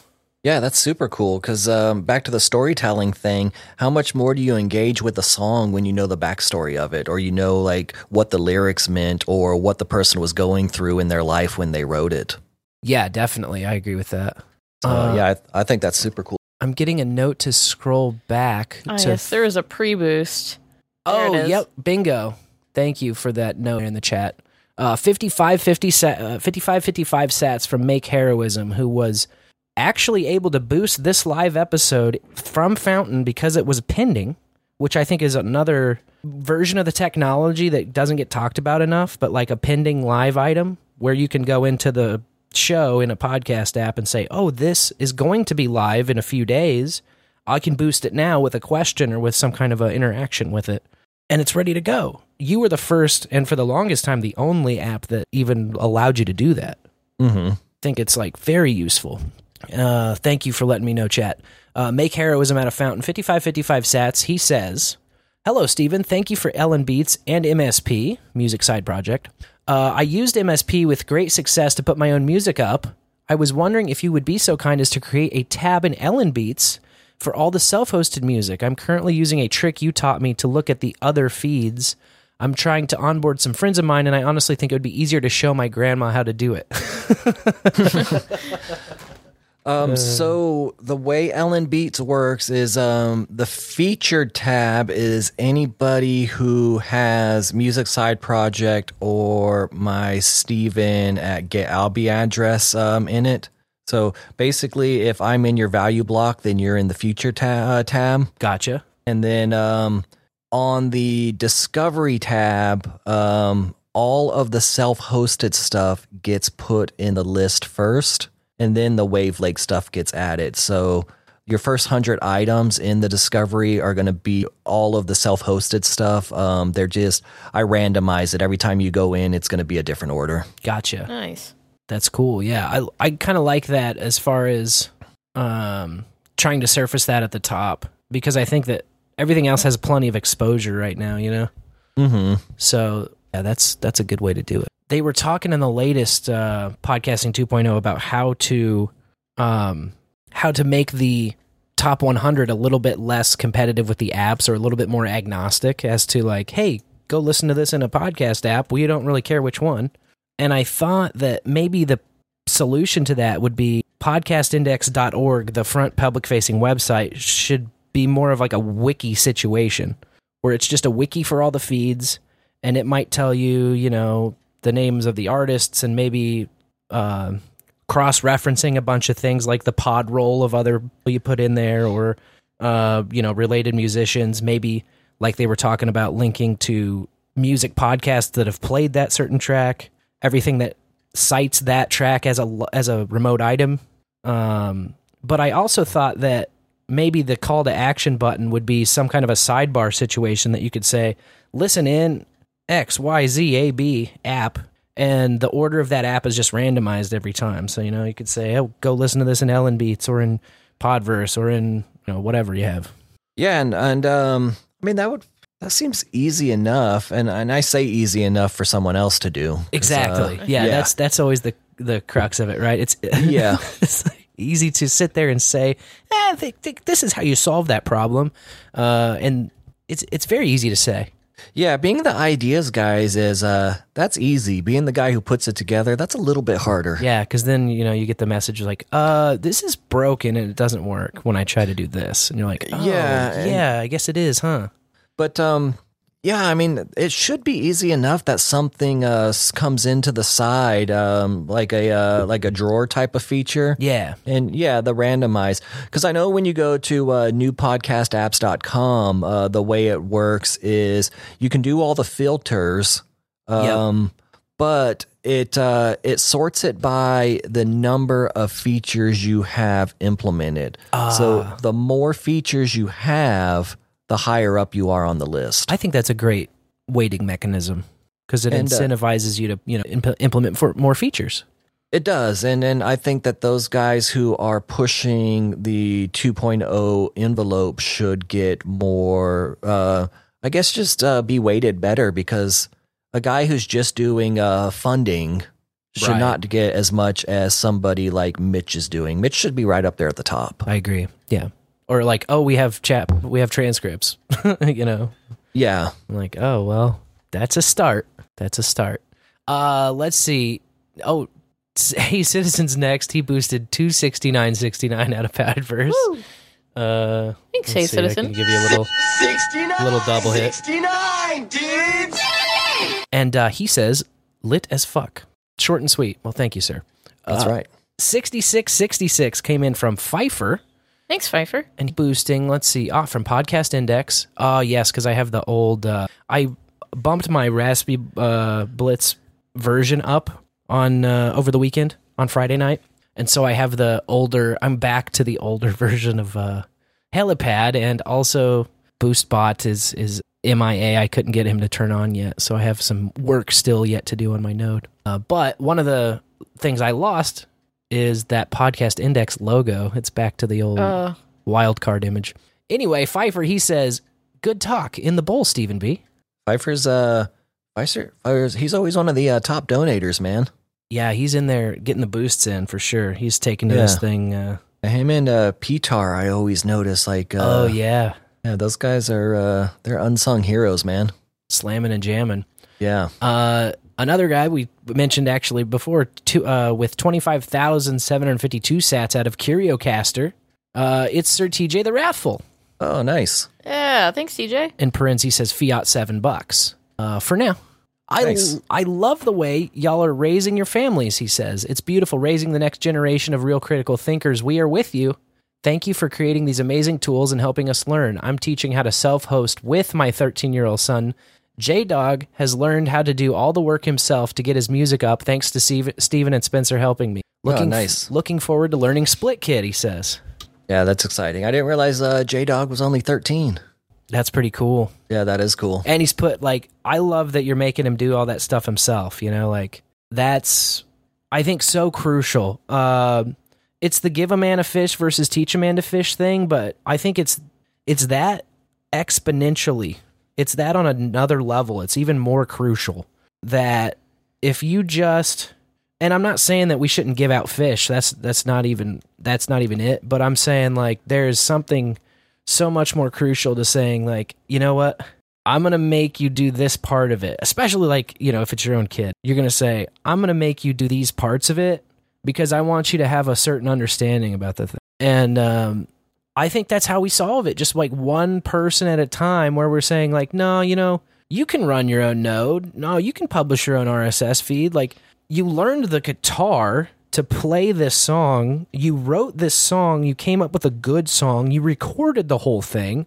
This is just one extra step, which in and of itself is already easier than all of the stuff you've already done to get here. That's why I think the musicians are going to be the ones that really get on board it, because they already set up their own stuff and screen print their own t-shirts and make their own CDs, and they set up their own merch booth, take down and put up their own equipment. Most of these guys are DIY musicians, so they're used to doing everything themselves. Yeah. Setting up your own feed's easy. Easy peasy, man. Peasy. I'm working on some videos to kind of supplement the feeds that I've published, but I put out like a sample RSS feed and then a second version of it that literally just has inline comments of every single tag explained, further reading that's linked to them. So that's kind of, I don't know, like, this is how I teach other people how to code in other languages. Like, I don't teach anybody RSS at my day job, you know, but I do take like truckers and factory workers and army vets and, you know, people who have little to zero true coding experience, and, you know, in just a few months and make them full stack web developers who have made full stack web projects, full stack web apps. So I know firsthand that it doesn't take a bunch of prior technical knowledge in order to learn a bunch of stuff, like deep technical stuff that if I explained to you or just said to you what it was, you wouldn't know what the hell I said. But then, you know, it just takes a little bit of exposure and immersion, and all of a sudden you're like, oh yeah, okay, I get that. Yeah, and somebody like a mechanic who already thinks in systems and how does one thing affect another thing, that's really the coding part's the easy part. It's how do all these systems work together, and if you change this, what does it do to the whole system? And I think somebody who's mechanically minded has some unique insight that would make them a valuable programmer. Yeah, I agree. Totally. It's just like a certain way of thinking that's easily mapped onto programming. Yeah, absolutely. Let's see. Our next boost also came from the podcast index from Pfeiffer. It's 1821 sats, which is code for a Missouri Smash. And he says, StevenB, not playing video games, so we can play video games and listen to podcasts. Thank you for your courage. Doing the work. Speaking of doing the work, Booberry is up next out of Boost CLI. He sent in 17,776 sats. I need a Freedom Boost drop. Yeah, we do. Thank you, Booberry. He says go split kit. Yeah, he took that thing and ran, man. I wouldn't even know that it's out there or what it does if it wasn't for Booberry. Yeah, and I'll give him the credit. He was the first live music variety show. It's true. Yeah, he was out there, and you would be able to personally verify that because you're the only one that has a tool to do it. Yeah, and so he was messing with that stuff before Boostagram Ball came out, for sure. We are the first. It's not about the credit. It's about, I'm spitting this information out at you fast because there's a lot of it, and it's life-saving. Yeah. So Booberry's out there saving your life. Yep. And it is about being first and the credit. Well, there you have it. You heard it from StevenB, directly from the source. It is about being first to the credit. I love you, man. That's fantastic. That takes us back to the present, except, we just got a boost that slapped. 22,222. That's 5 ducks in a row out of Curiocaster. And this is from Sir Baron of Rotterdam, Oysten Berge. Oh, thank you, Sir Baron of Rotterdam. There's also a boost that came into my node and did not come into yours. Did it miss it missed me? Sometimes that happens. So I'll share it now. Well, let me finish reading his. Sorry. He says, thank you for giving us the tools to take over the music world, Stephen. Well, I hope we do, man. Or at least 30% of it. Right? Just enough of it to sidestep all of the grossness and be able to just live in our own little universe that's comfy. That's all I want, man. Like, I just want to live in my own comfortable universe. Yep. I think it's already here, man. It's just getting bigger and more fun as we go along, but it's here. It is undeniably happening right now. It is, man. And then, dude, so Mike Newman's It's a Mood. Yeah. Dude, he's so chill. There's something about his vibe and all of that. I just love that show, and I would have never thought I would enjoy something like that. And it's so cool, and you could tell he's having a blast with it. Oh, without a doubt. And you got Sir Libre's doing his metal hour, Lightning Thrashes, and I love that is such a cool title. Yeah, Lightning Thrashes is a great one. Yeah. Dude, it's fun to see other people having fun with it. And Sir Baron of Rotterdam. I'm trying to, now this damn show is slipping my brain. Something in Mead, right? Yes, you're right. It is something, and now we need to give me in the chat. Now I look stupid. See, this is what happens when you start listing. But I was gonna say I tried to cover my ass in the background by pulling up your radio tab in Ellen Beats, and I don't see it in the radio tab. So maybe we'll figure that out too. Mutton, meat, it's and not music. there. Mutton, meat, and music. Yeah, it just came across my radar this morning, and any of that stuff I end up hard coding. That's what I figured. Yeah, because it's funny. I didn't even realize there was a radio tab because you just throw the scissors out there, as you go. And then Adam Curry mentioned that you could find homegrown hits on the radio tab on Ellen Beats, and I was like, "Oh, that's cool. You can." And I looked it up, and it wasn't there, and I was like, "Oh shit, let's hit StevenB up and make sure that we can make that true in retroactively make that true." Yeah, and it's not a problem. It's just I don't have anything automatic, so yeah, it's tough right now. They're trying to solve it because they need to come up with a medium that represents what these things are, because it's just brand new. Like, nobody's doing this shit yet. Yep. Until now, like Adam, he's this awesome guy who just comes along and says, "All right, I'm going to make a radically new way to do something.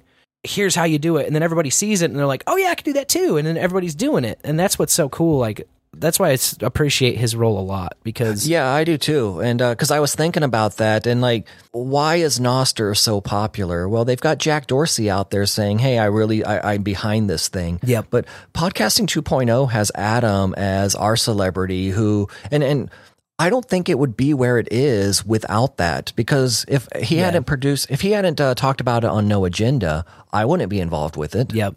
And how many other people are involved because they heard about it through Adam? Yeah, I would say most people. I would say too. And that having a spokesperson is extremely valuable. Yep.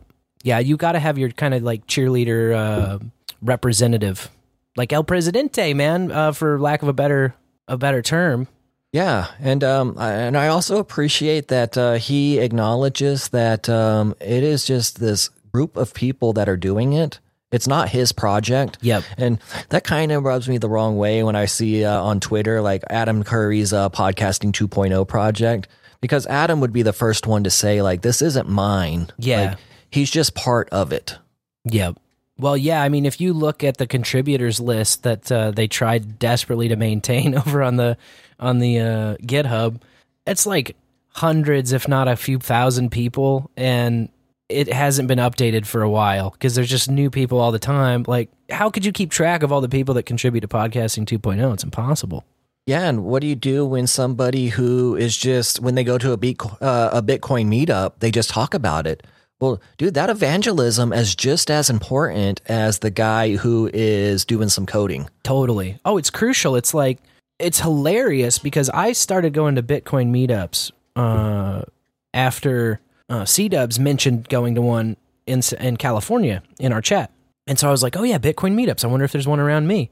And I went, and hardly anybody had like heard of this Podcasting 2.0 thing, or it wasn't on any radars, And so it's still very unknown in the Bitcoin sphere, which is kind of hilarious because it does represent like a majority of the Lightning Network traffic. Yeah, that's I always feel like we're kind of like the redheaded stepchild of the Lightning world.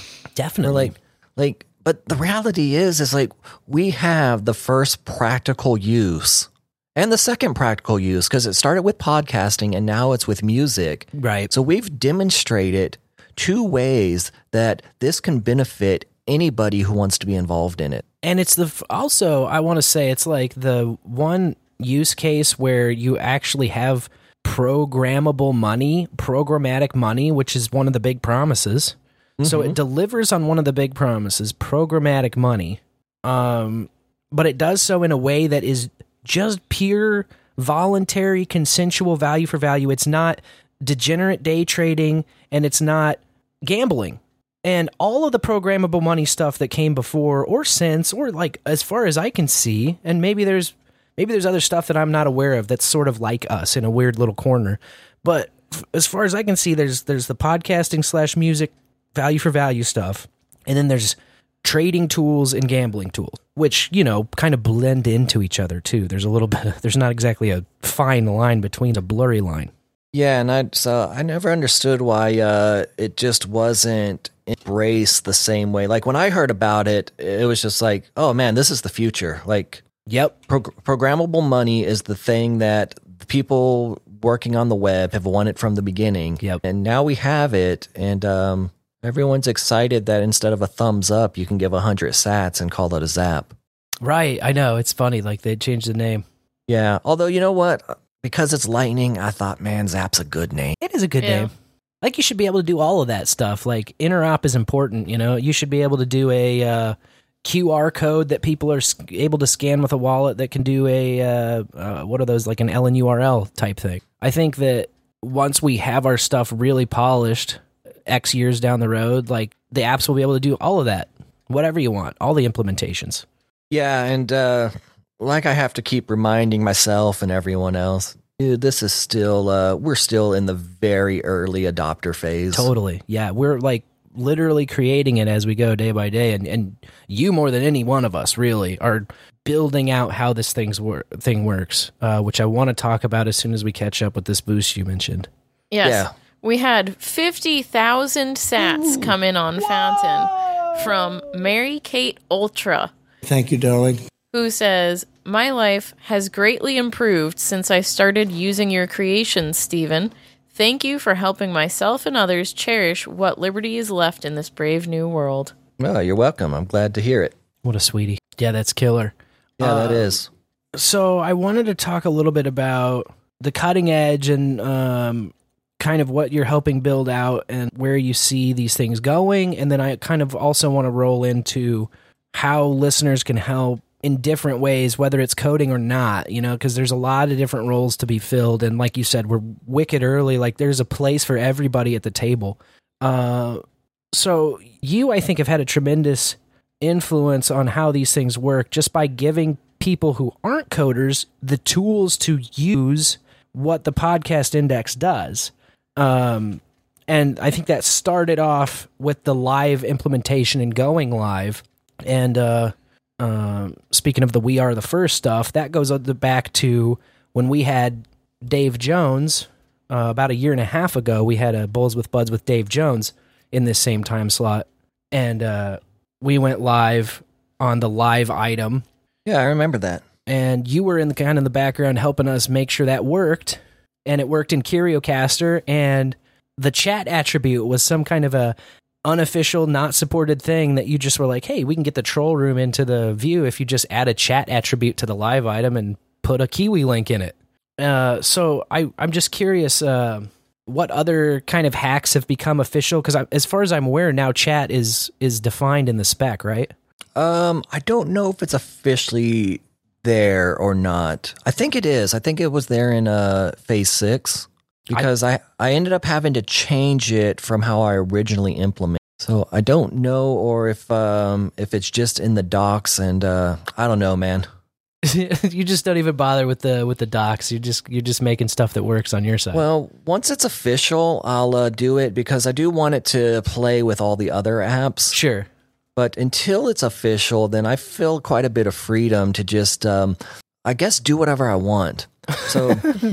I kind of view CurioCaster. I don't think it's ever going to be the most popular app. Sure.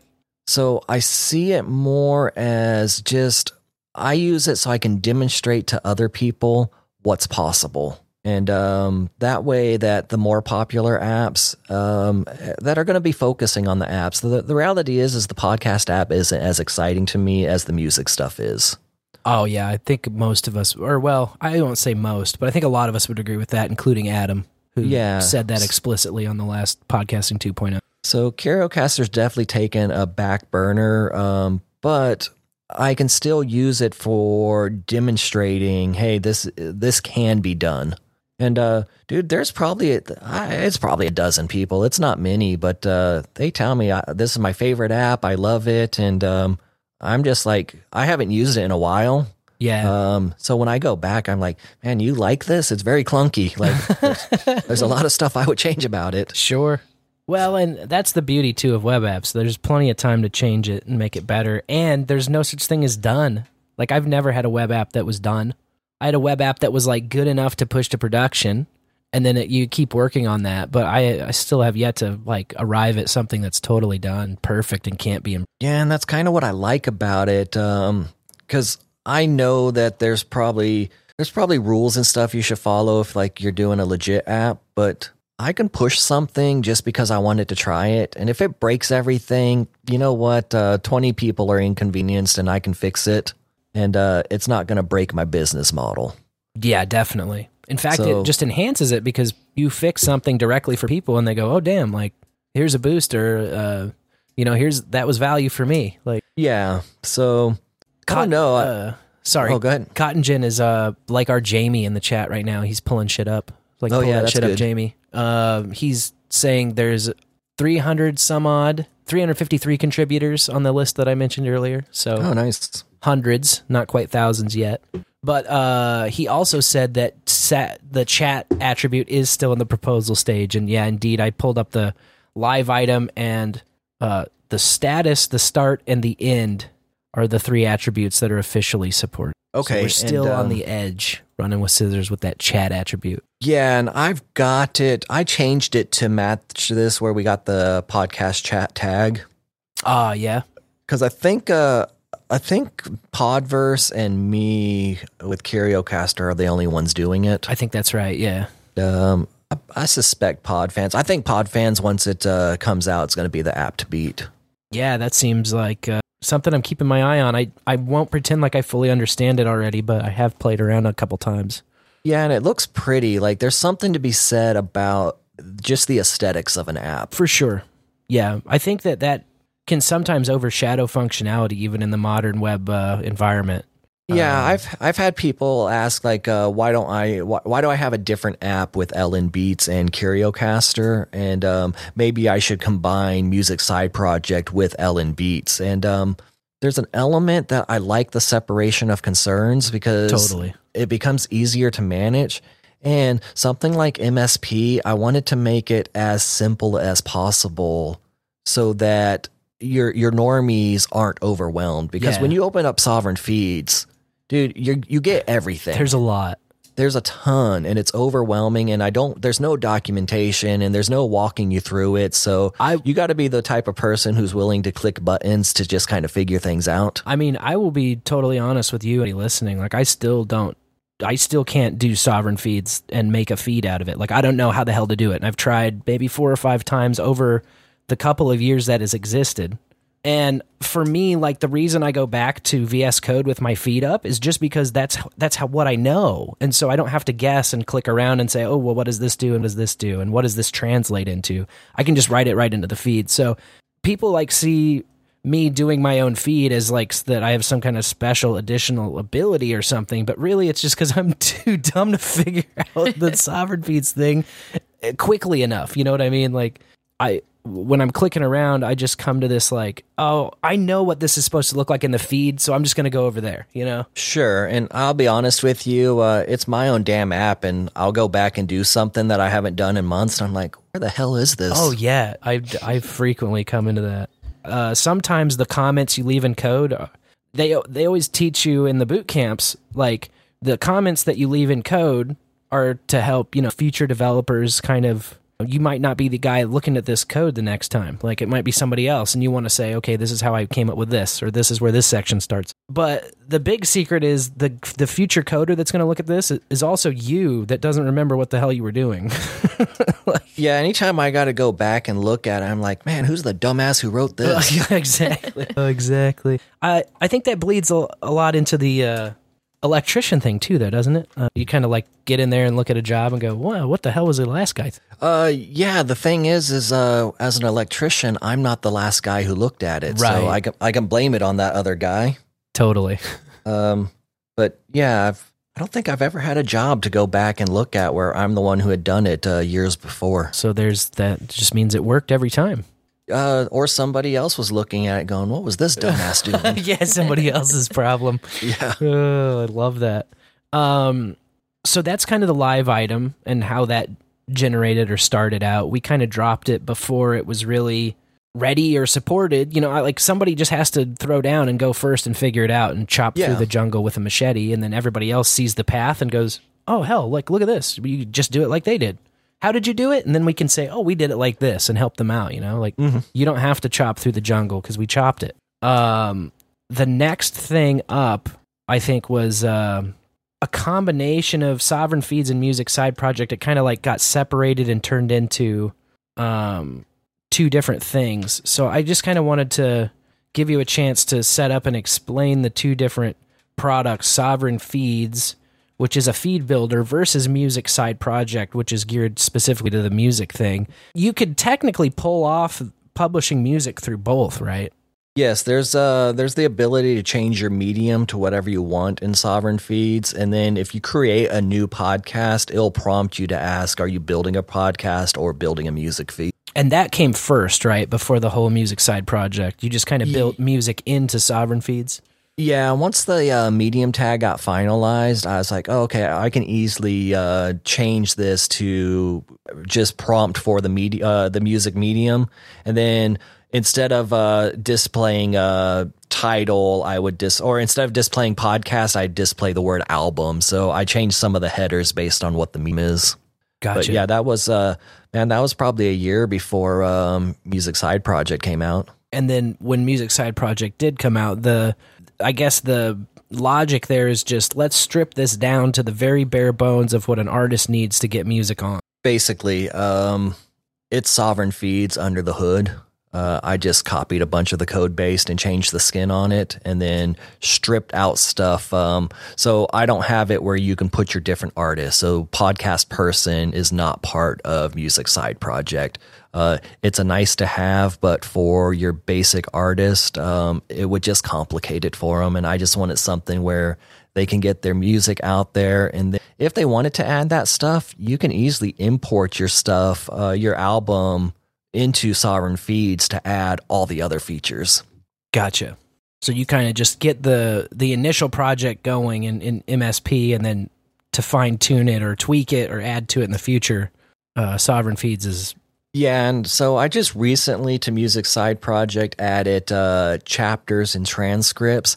I'm not sure about the chapters because most songs are going to be 3 to 5 minutes, but it was just easy enough to add. But I thought the transcripts was important enough to add because I think that having the lyrics show up with the ability to add lyrics is important.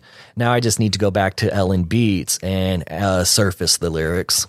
Totally. Yeah, I think lyrics is a big time value add to any music that's out there. The first time I saw Hours working, I want to say the only app that really did it to my satisfaction, or that I could really like see it going on, was Podcast Addict at the very beginning. And since then, others have kind of moved things around and worked on that.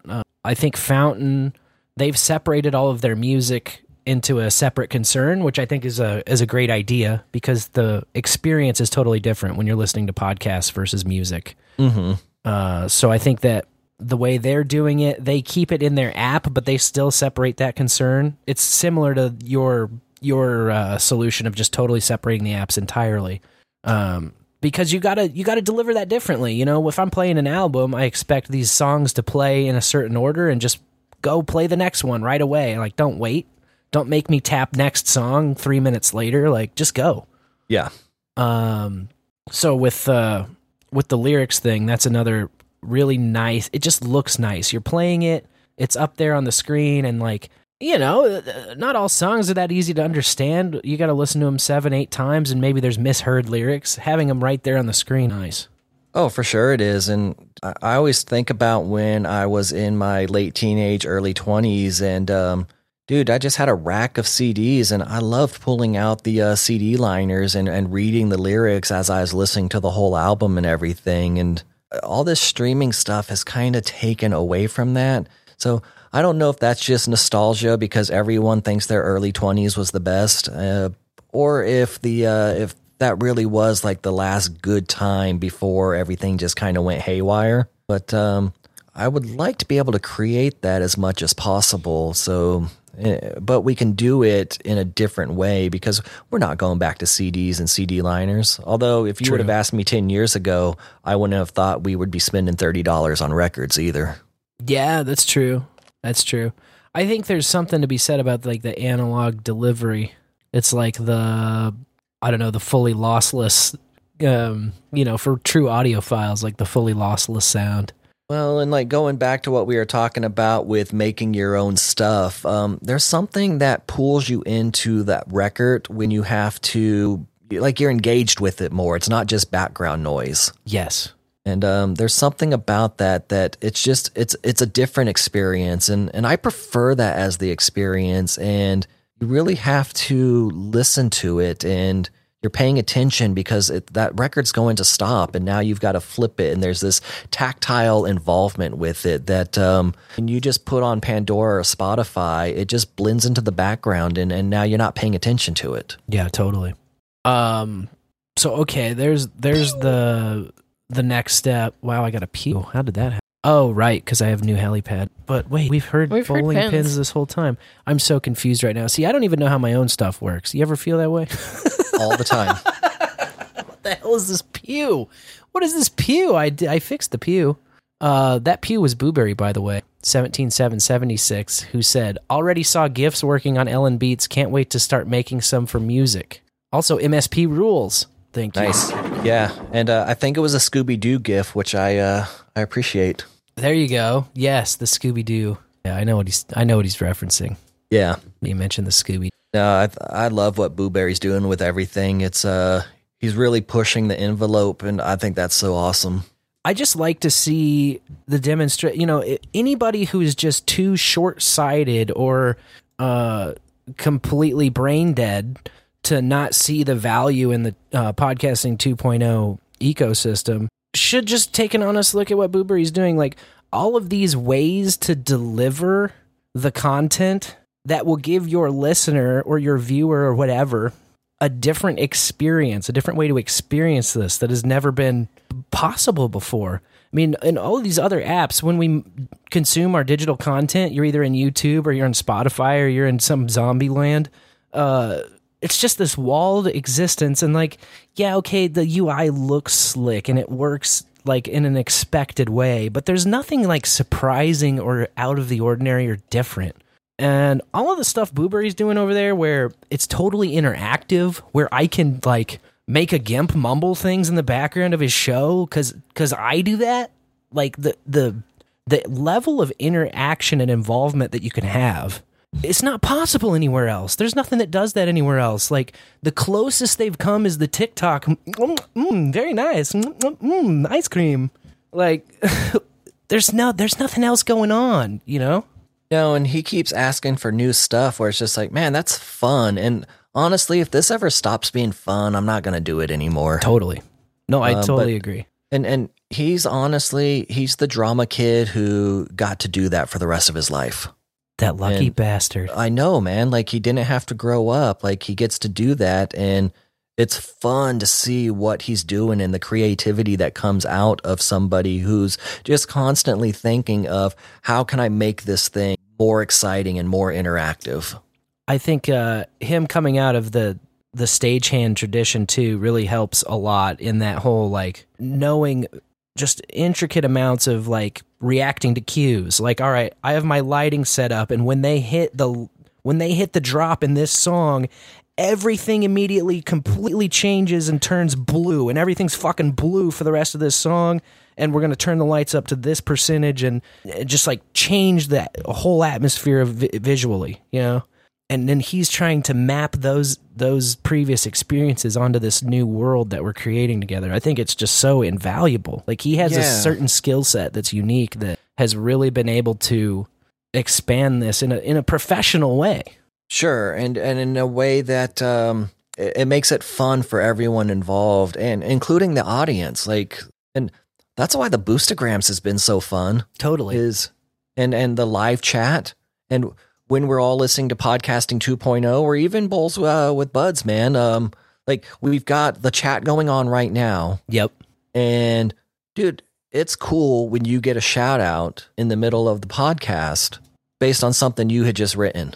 Oh, absolutely. Yeah, like Podcasting 2.0, I feel like that's what people who aren't in the actual interactivity of the world of what we're doing here, they'll never quite grasp what it means. Like when Adam Curry week after week says this is the Podcasting 2.0 boardroom meeting, what he's saying is this is a situation where we're sitting down and it's not just me and Dave talking to one another.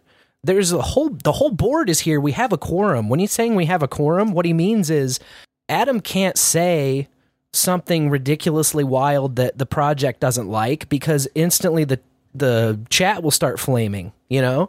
Or if there's something that he needs to come up with and he's like, oh, what's this thing? Remember we talked about this. The chat is instantly there with like, oh, it's this. So it is that whole extra layer. And if you just listen to your podcasts in a queue, on a drive, later on, you know, like you'll get all that info, but there's this whole interactive layer that lies beneath that is going on all the time, especially with the live stuff, man. The live is just like a complete whole nother level. Dude, when they don't have an episode or it's a pre-recorded one, Friday at 12:30 is like the highlight of my week. Oh, yeah, definitely. Like, dude, I bet there's probably 40 or 50 people listening live. It's not that many, but that community, there's something very special about it. No, yeah, it's crazy. It's crazy. It's totally a different thing going on. I finally figured out what the hell was going on. I have both helipads open up. Oh, nice, doubling up. So I've got the pews coming from here and the bowling strikes coming from over. We did have Sir Seat Sitter come in with 69.69 out of CurioCaster. 69, dudes! He says, show Bob's, show Vagine. Okay. Head to the chat for the showing of that. 11,101. That's how you'd say that? No. 11,101. What a retard. From Harpat. That's 11,111. That's five Richards in one satchel. That's how you say it in my world. Boosting is fun, he says. That's the point. He boosted out a CurioCaster, just demonstrating right in real time how fun it is. You can get in there and boost and have fun yourself. Many such cases. Another aspect that we just learned straight from Hog Story is this voicemail aspect where you can set up a voicemail box and you can ask people, hey, you know, you got a question, you got something to say, you got real-time interaction. You can pick up the phone, you can dial 816-607-3663, you can leave a message, and we'll play it. So like if you have a question for Steven, for instance, you could do that, and we have a couple callers who did. Would you like to hear the voicemail? Let's hear it, man. Let's see. I shall play those to you now. Congratulations. You have reached Bowl with Buds. You finally updated that vocal mail. Sweet. Good job. Mark that off the list. You're still calling Bowl after Bowl, Bowler. Mr. StevenB? The B of the bowl? The B of the bell? Awesome. Just looked him up. I follow him on NAS. And I probably because I just hear his name on a bunch of stuff.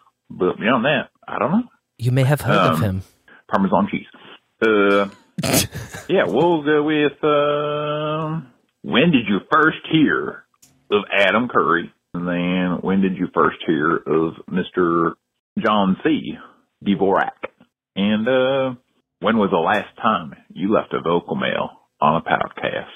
You could remedy this during the show, by the way, if the answer is 0.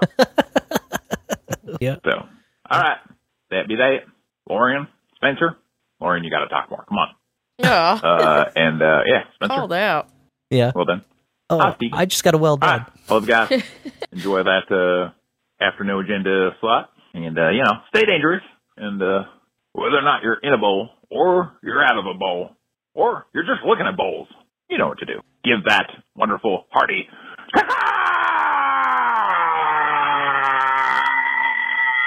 Well, cacaw to you, cacaller. Yeah, thanks, cacaller. So I think we went over most of that. Unless I'm wrong, when did you first hear of Adam Curry and of John C. Dvorak? Were they at different times? No, it wasn't until my buddy hit me in the mouth, and that was when I heard of both of them. Then I guess I knew of Adam Curry from Headbangers Ball, but I didn't know that it was Adam Curry till after No Agenda. Yeah. I kind of like was peripherally aware of Headbangers Ball because it would be like something said in hushed tones. Because I was raised like super Christian, evangelical, and so those kind of things would be like if Ozfest or something was ever brought up and be like Ozfest, like the Headbangers Ball, it would be like hushed tones type of stuff. And so I was just like, okay, like not a world I was exposed to. Which is hilarious looking back at it now, right? Because it's just a music show. It's a rock music. Yeah, but that rock music's of the devil. Satan worshiping. Yeah. So, man, I really wish that I knew him from Swamp Thing, but it's not. Oh my God. Tell me about it. It's all right. We now know him from Swamp Thing. Yeah. And Associated Projects. Like yes, podcasting Associated Projects. Yeah. But no, it was really, it was No Agenda. I suspect that's how most people nowadays know him. I think that's probably right. Either as like the Podfather or as an extension of as No Agenda. I know that a lot of people who have been around the block and old heads, they'll cite Daily Source Code a lot. But now it's kind of like Podcasting 2.0 plus Boostagram Ball equals Daily Source Code. Yeah. It's kind of like all the way back, full circle. And even they're playing at least one jam on Podcasting 2.0 nowadays, which I think is pretty cool too. Yeah, that is cool. I think they're going to start doing it on Curry and the Keeper too.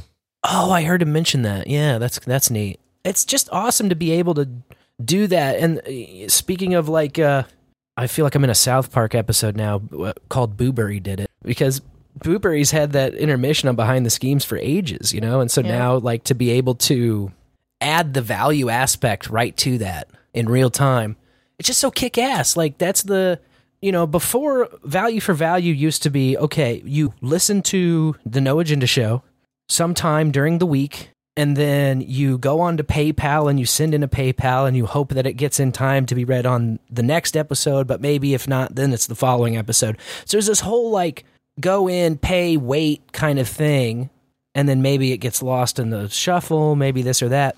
Now what we have is such a bunch of real-time stuff that we're getting the ability to hear something live, boost in live, get that printed into the chat room live, get the hosts reading it live.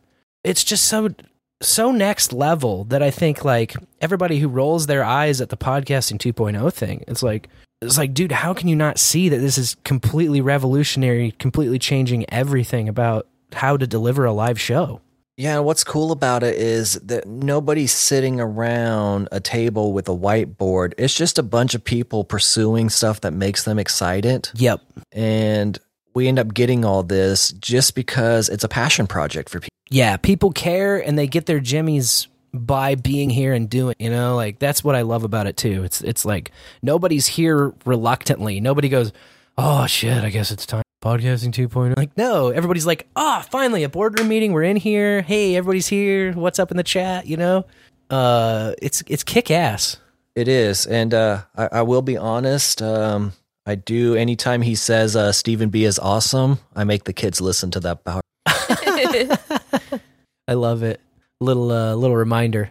Yes, I need the validation from my kids. I might have validation in form of a voicemail. Wait, there was one more question in that voicemail, the last one, which was, have you left a voicemail on any podcasts? Oh, good call. I have not left a voicemail on a podcast. Well, I guess there's this one and Hog Story, huh?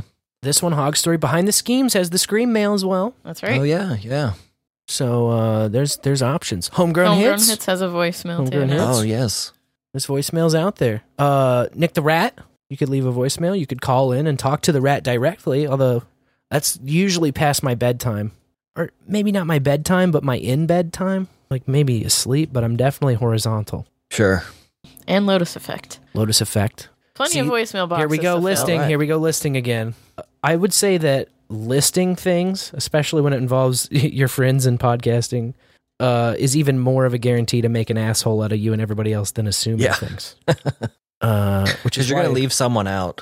Exactly. Yes. Yeah. Exactly. I would never leave this next caller out, though. In the bowl, I don't know if I had any questions offhand. I just because you know everything. Really wanted to extend gratitude once more for all the fantastic tools that you've just put out there for people to use. Been having a great time with them. It's a lot of fun, and it does, like, especially with I could make multiple phone calls about how much I'm enjoying the split kit. Oh, please do. It's in a very real way, it's helping bring back what that old normal kind of used to feel like. And, now it's a situation where people can be a conduit to the exchange of value. And it's a little surreal. It's a little surreal. I'm not going to lie. But yeah, I've been having a blast with the music side project. I did a search on the website last night. There was 320 MP3s. I don't think there's any duplicates. So I'm definitely, I actually had a Fergus 33. He's hit me up with a couple of recommendations for people to reach out to. Nice. So it's like dropping little matches everywhere. It's pretty cool. In the bowl. In the bowl, Blueberry. The legendary moth. Yeah, it's been a blast working with him, and he's got some ideas. Man, sometimes I wish I just focused on one project, but I would get bored with it. Yeah, I'm the same way. But yeah, split kit, there's a lot of stuff I want to do. Cotton Gin and Blueberry have asked for quite a few features that I think are going to be really fun.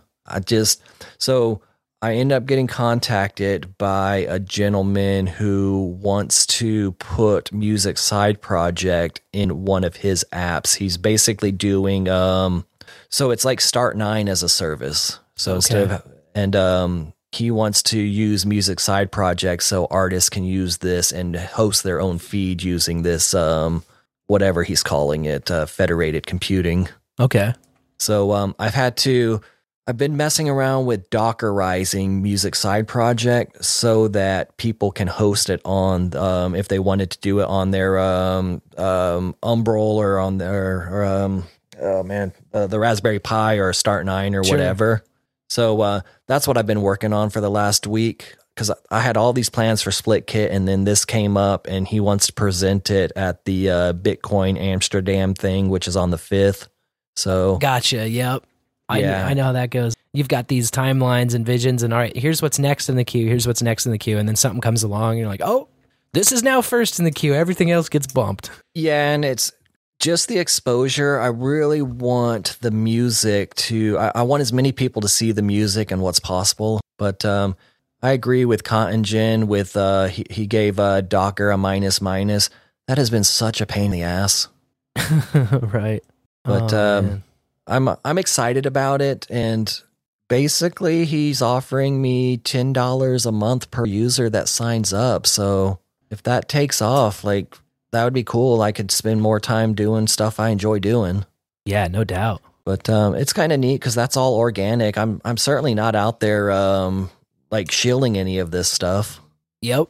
That's what's beautiful about it. Like, you could program a tool like the Split Kit, but if you don't have a guy like Blueberry going out there and pushing the limits of what it can do and telling you what it needs to do, then that just is a stale little piece of code out there that uses, and it's not exciting and it doesn't do anything. But yeah, it takes all of these roles, It does. I originally had a Svelte tutorial website that was interactive, and on have you seen the free Code Camp stuff? Yeah, I think you directed me to that when I very first showed interest in. Yes, and so that was my original project, and nobody knew about it. And this isn't Field of Dreams, and if you build it, they will come. Yeah. You could have the best app out there, and if people don't know about it, then you might as well have not made it. Aside from your own personal enjoyment. So when I was making my podcast player, that was to make my life easier. But Split Kit and even Sovereign Feeds was not to make my life easier. It's made my life significantly more complicated. But that was the sort of thing that Adam ends up with these ideas, and I get excited because I'm like, oh, that seems like a fun project. I bet I can build that. Yeah, definitely. And that's what the Split Kit ended up being. He was talking about the Bitcoin. Where's that going to be? Up in Nashville? Yes. And talking about having a deal where you can have as the conference speaker is speaking, the value block changes, and you could boost the different speakers in real time. And I thought, man, that's a cool idea. Would be killer. That's really awesome. So you can actually do that with the Split Kit. That's what I had in mind. But then the value time splits came up, and I thought I could easily change it from boosting a person to boosting an album. Sure. So I'm kind of curious, just from a technical perspective, Split Kit, like what it's doing and how it's working, because the only thing I'm really aware of is the Split Kit UI somewhat. Lorian is always the one driving that, so I don't really. I've made some sample blocks, but like I've never actually done a live show where I'm clicking around and putting all that together. So I just have like a theoretical knowledge of the UI side. And then I know that I need to include this podcast live value tag, which is is not in the namespace. It's not an official supported tag. It's just kind of one of those running with scissors tags that you've invented, which has two attributes, a URI and a protocol of socket.io. And so I'm just kind of interested in like what all this means or how it works together. So what's that for is so that a podcast app knows where to listen for the events. Gotcha. And then the protocol lets it know what type of events it needs to listen to. So Alex Gates wants to do XMPP. Oh, and then, sure. Yeah, and you can do it with WebSockets. And I chose socket.io because it handled a bunch of stuff under the hood. So I just chose that one because it was easy to get up and running with. So that just lets the app know, hey, if you want to listen to this event, this is the protocol that event is being sent on. So socket.io is very similar to WebSockets. It just adds some stuff to it. Basically, the Split Kit. So let's say that Lorian opens up one of her shows and she's got an event. That opens up a connection with my server. And then if you're on an app that listens to that value tag, what was it called? I forget. The podcast live value?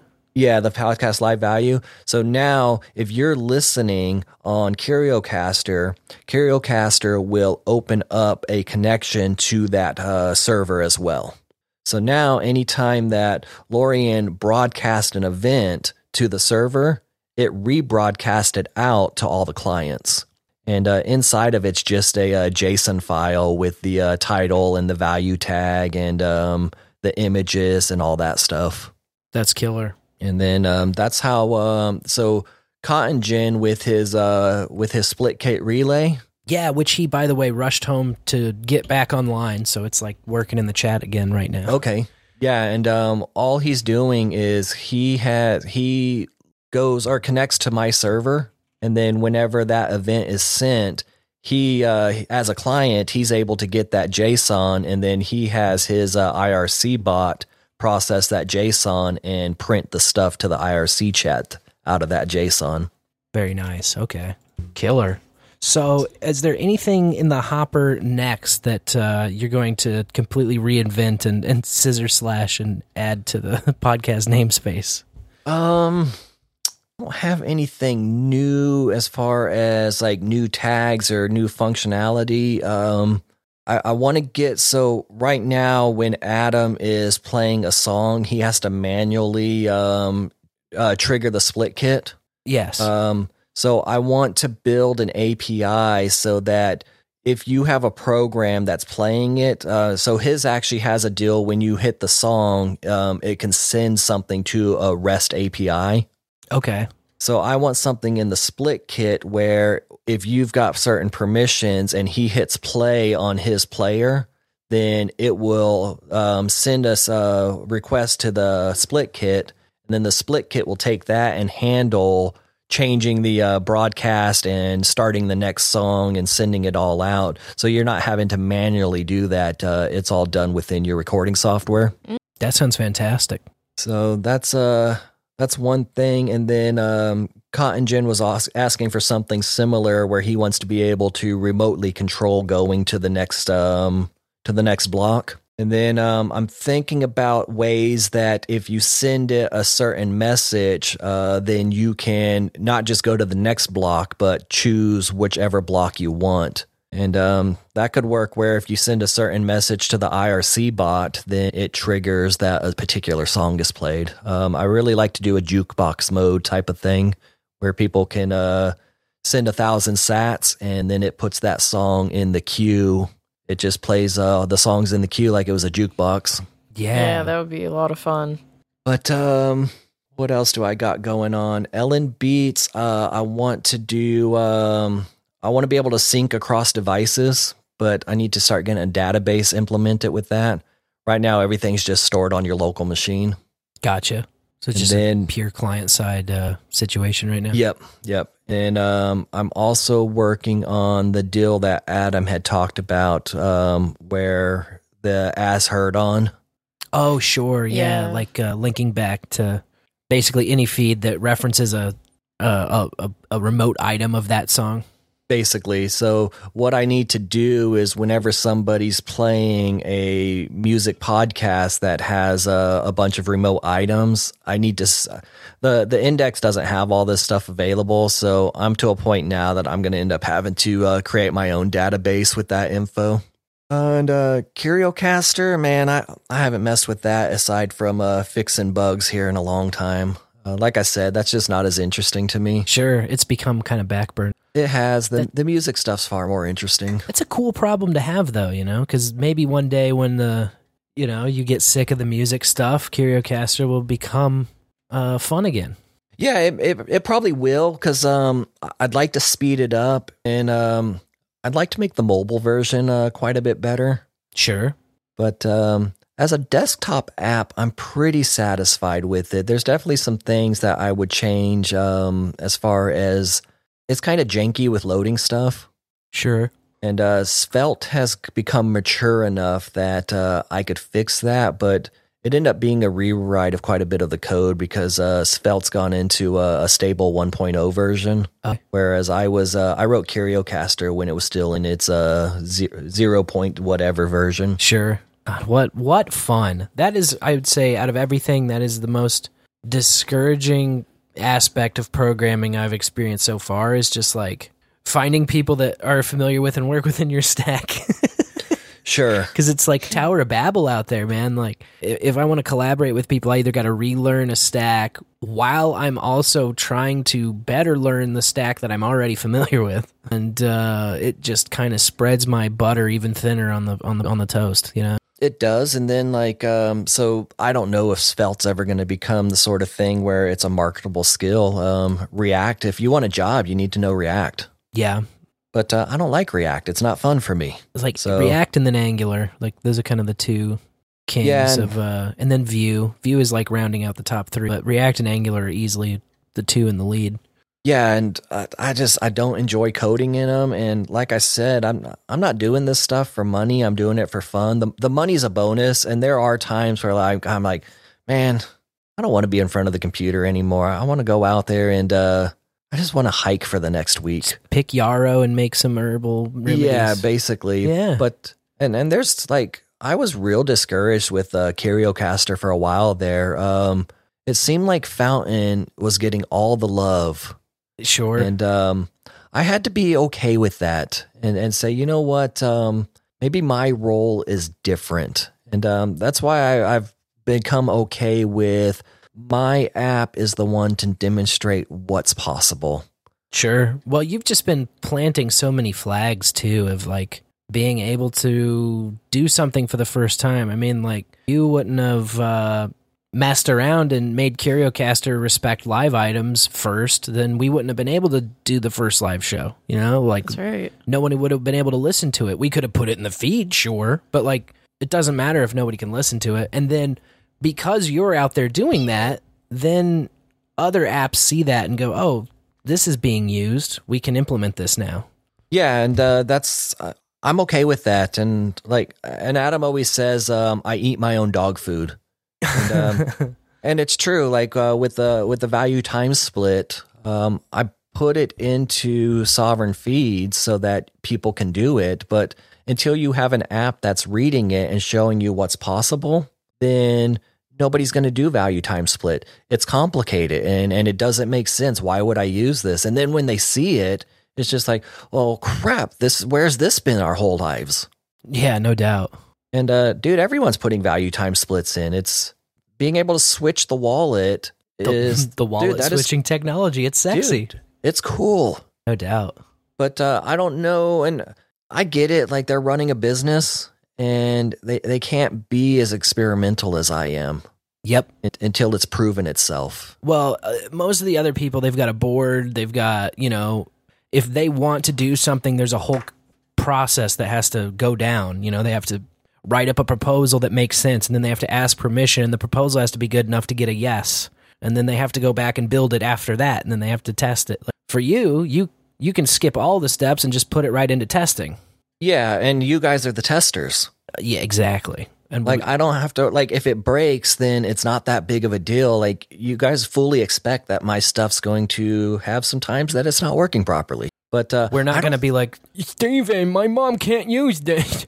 Yeah, and even if you did, it'd just be like, all right, man, well, you got what you paid for. Right, exactly. Yeah. You got the value you put in. Yeah. So there's an element of the freedom, and in fact, I really value it. I don't think I'd like to code for somebody else full time. I don't know that it would be fun. Yeah, I agree. You're always working. Well, deadlines, first of all, if anybody knows anything about my process, deadlines are pretty bad for me. I can usually deliver on a deadline if it's somebody else's deadline. I can never deliver on a deadline I impose because it's, I don't understand. It's just it's not enough fire under my ass, I guess. I'm okay letting myself down. I can't let somebody else down. That crushes me. But if it's myself, I guess it's because your boss isn't an asshole enough and won't fire you. Maybe. Maybe. If I fire myself, oh my God. That would be the day. Yeah. So speaking of value being put in, I just got back channeled this potential freedom boost. Yeah, freedom. Oh, beautiful. Ooh. Look at that. That's the extended freedom boost here. Let me do it one more time with a better. Yeah, freedom. Look at that. Thank you, Make Hair. Now I've got something to hit when Booberry boosts us. And then we did have another boost. Eastside Tony came in 420 sats from Podverse. He's asking, Steven, any advice for a 10 knocker who wants to learn how to code for fun and hopefully learn enough to add to the network? Man, so I don't have advice, but I can tell you my story. Okay. I got into programming because I was into gardening, and I live in San Antonio, Texas, and it's hot down here. So in order to keep my plants watered, I needed a sprinkler system.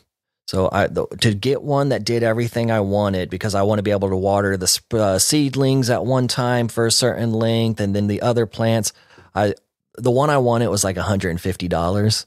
And like I said earlier, I'm a cheap ass at heart. Yeah. So I was just like, man, I don't want to spend $150 on this. So I ended up looking into how could I build my own sprinkler system and discovered the Arduino. Oh, sure. Yeah, and I was like, okay, cool. This thing is a microcontroller and it can control relays. And when I was in the Navy, I was an electronics technician, so I could totally do this. I didn't realize how much coding was involved in it, but as soon as I made that light blink for the first time, I fell in love with coding. So my recommendation is to build. I like the physical stuff. I like having a relay that when it turns on. So I built for my brewing, I needed to keep the temperatures at 50 degrees. So I just took an old chest freezer with a thermostat and I just changed it so that instead of getting down to 0, it would cycle the compressor on and off and keep it around 50 degrees. I think coding with something that affects the physical world gives you that immediate gratification. But, dude, even something like a website where you've got a button and you click it, something else happens. I think coding the stuff that's interactive just gives you that motivation. Totally. Yeah, I agree. That's a fun question too, because it's like, it's where do I start can always be over. It's kind of like when people are finally come to you and they're ready to take the Bitcoin plunge and they know that you're the guy that knows about that. They're like, hey, what wallet should I use? And you're like, get 3. Pick 3 from this list and use 3 wallets. That's what I usually tell. You got to use several, and then you'll kind of understand what's similar and what's different between them all. Will help you start to understand what the fuck's going on in the first place, which is the most important part. What is going on?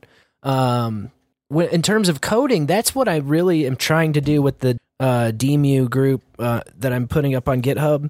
I want that to eventually be a value for value introduction to coding itself, because XML, much like HTML, is the perfect first starting point. And so my long-term vision of that is having a step-by-step video walkthrough of how to take the RSS template, sit down with your band, come up with a business agreement, essentially, that is signed in an RSS feed. So you don't need legal documents, you don't need this and that. You have an XML file that you put up on the internet that anybody can look at any time and say, like, oh, is the agreement still what we agreed on? It's right here live for everybody to see. And you decide who gets what of each song and of the entire album, and then you just put it out there and you code it yourself through something like VS Code, some kind of code editor. So that's kind of my vision, and I think that that's another perfect way to dip your toes in with zero coding experience. Sure, and the XML file is super simple to understand. Yep. Once you open it up, just like changing your oil, it's actually quite simple to do. Yep. It just seems overwhelming because you've got all this stuff, but the minute someone shows you, it's just like, oh, this isn't as frightening as I thought it was, and it's not as complicated as I thought it was. It's like you've got the oil tank, oil filter, so you take all the old oil out and the old oil filter out, and you put the new in with some oil in it, fill the rest of the oil in the tank. Boom, bam. Yeah, and I saw your template, and it's got explanations of what everything is, and there's no reason somebody couldn't cut and paste or copy paste their links and replace yours with theirs. Yeah, that's the design for sure. Yeah, so the XML's a super easy file. And that's the same thing Dave said, and I think it's I'll give people this caveat. Like, it's easy to hear programmers come on and say, oh, you can read the file and you know what it's doing. Maybe not if it's the first file that you've ever read, right, in code. And so I kind of understand that caveat. If this is the first time you're looking at any kind of coded file in earnest, then it might seem like too much, right? It might seem a little overwhelming looking through all these tags. But what's nice is they're all in plain English, and the syntax is super simple. Like, you can see what a tag is, where it starts and stops, and then what the content is. Sure. So I think that those just little tiny explanations are what the main content of my video series will be, is just kind of like, hey, this is what a tag is, this is where it starts and stops, and just like the super basics. Yeah, and some of them are super easy. You know what a title tag is. Yeah. But what is a podcast medium? Okay, that one may be a little bit where it's just like, what does each thing mean? Right. And it's the same thing with programming. So you can pretty much guess what in JavaScript what a for each does on an array. Yeah. But unless you understand what a map is from some of your Algebra 2 classes, you may not know what a map does to an array. Sure. But it's not difficult. You just don't know quite what it means. Now, I know, like, what's his name? Daniel, oh man, what is his name? Daniel. It looked like Daniel. Daniel B. He has like a podcast show. Clouds in my eyes. Daniel J. Lewis. That's who you're talking about. Daniel J. Lewis. Yeah. I know he's always pushing for, hey, let's make these tags where they're simpler for people to understand. Sure. I don't necessarily agree with that. I think like you can be taught what they understood are. Yeah, this is a common trap in programming. of like having arguments and discussions about what should we rename this stuff to make it more, make more sense. What should we name our variables? And it's like, all right, well, once the variable's named, it's named and it does this. And so I'm not going to go back and change it to a new name in my code base everywhere that it is. And even if you do decide, you take a tag and you're like, all right, we're going to rename this tag.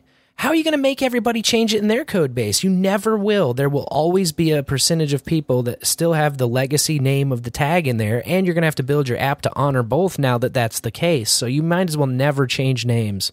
Oh, yeah. Tags are written in stone as far as I'm concerned. That's why I think that's in the rules for standard makers, too. That is what Podcasting 2.0 adapted as its like original way it's working under. It works under the rules for standard makers, where it basically says once it's named, it's fucking named. Let's move on. Yeah, and should it be called something different than chapters? I don't know. I don't care. Probably, but who cares? Yeah, and it is what it is. Let me figure out what I can do with what it is. A transcript on an album actually is the lyrics, but we're not going to call it lyrics over there because it's already named transcript. Like it's just what it's called.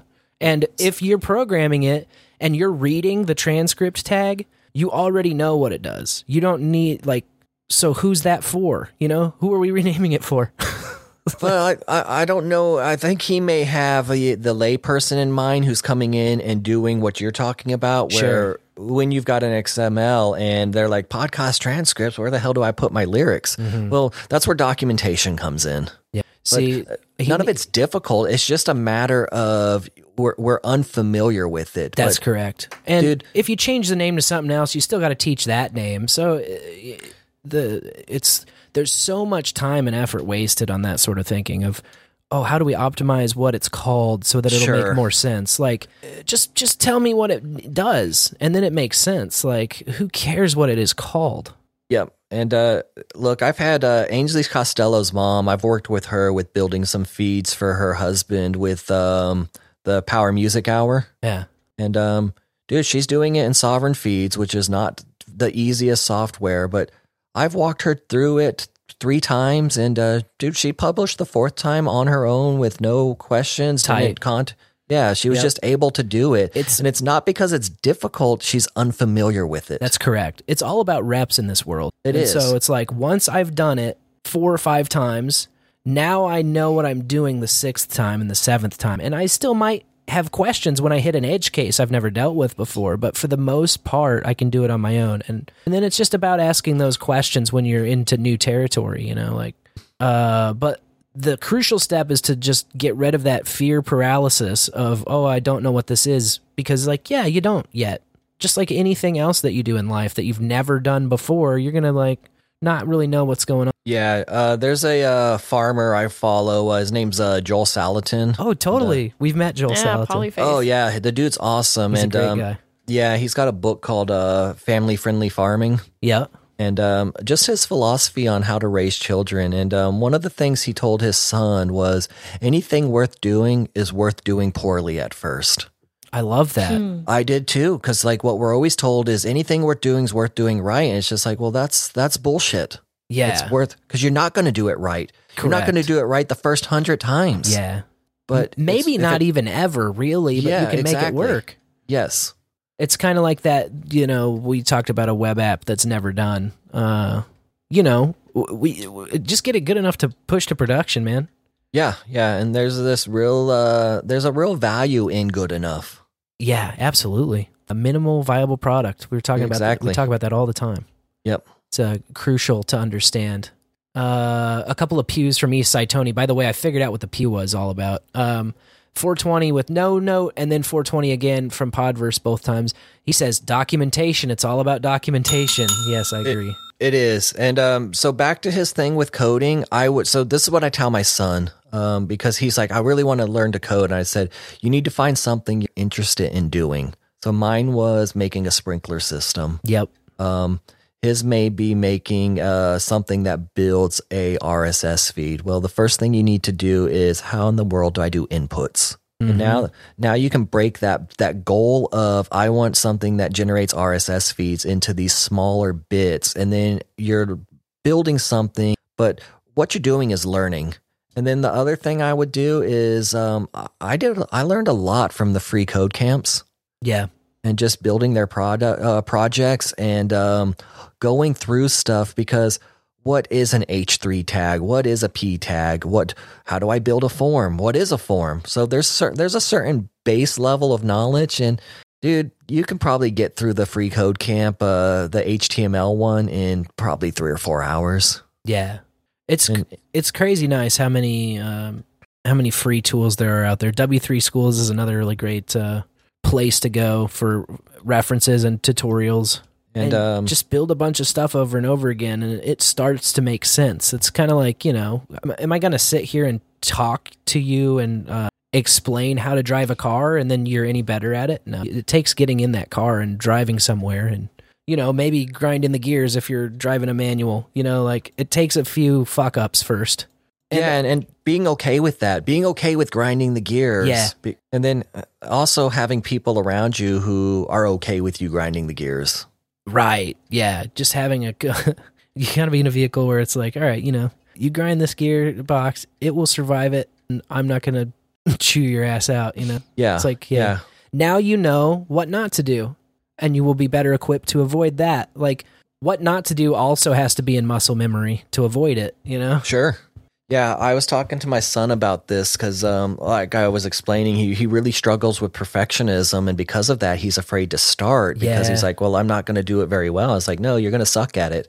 I got told that was harsh to say, no, you suck. And it's just like, no, like, I'm being honest. Like to suck at something is okay. Totally. Like when he was 4, he sucked at riding a bike. Yep. But he still kept doing it and got better and better and better. So I was explaining to him that when I was an electrician, something as simple as using a hacksaw was the most difficult thing to do. Because one is you've got to know that there's different blades for different thicknesses of metal. So you have to make sure you're using the right blade for the application you're doing. But then you've got this full length, you've got this 12-inch blade, and what people do when they're first starting out, we call it Jimmy Jacksaw, and they go back and forth, and they're only using 2 or 3 inches of that blade. Oh, yeah. And then when you get to where you're using the full length of it, you don't have your hand where you're cutting perpendicular to the pipe, you're cutting it at an angle. Well, you want your pipe cut at a so there's a ton of stuff going on with something as simple as using a hacksaw to cut a piece of metal tube. And I had to be very conscious of what I was doing. And I remember it was my second year as an apprentice, and I had cut through the pipe, and I realized that I had done it mindlessly.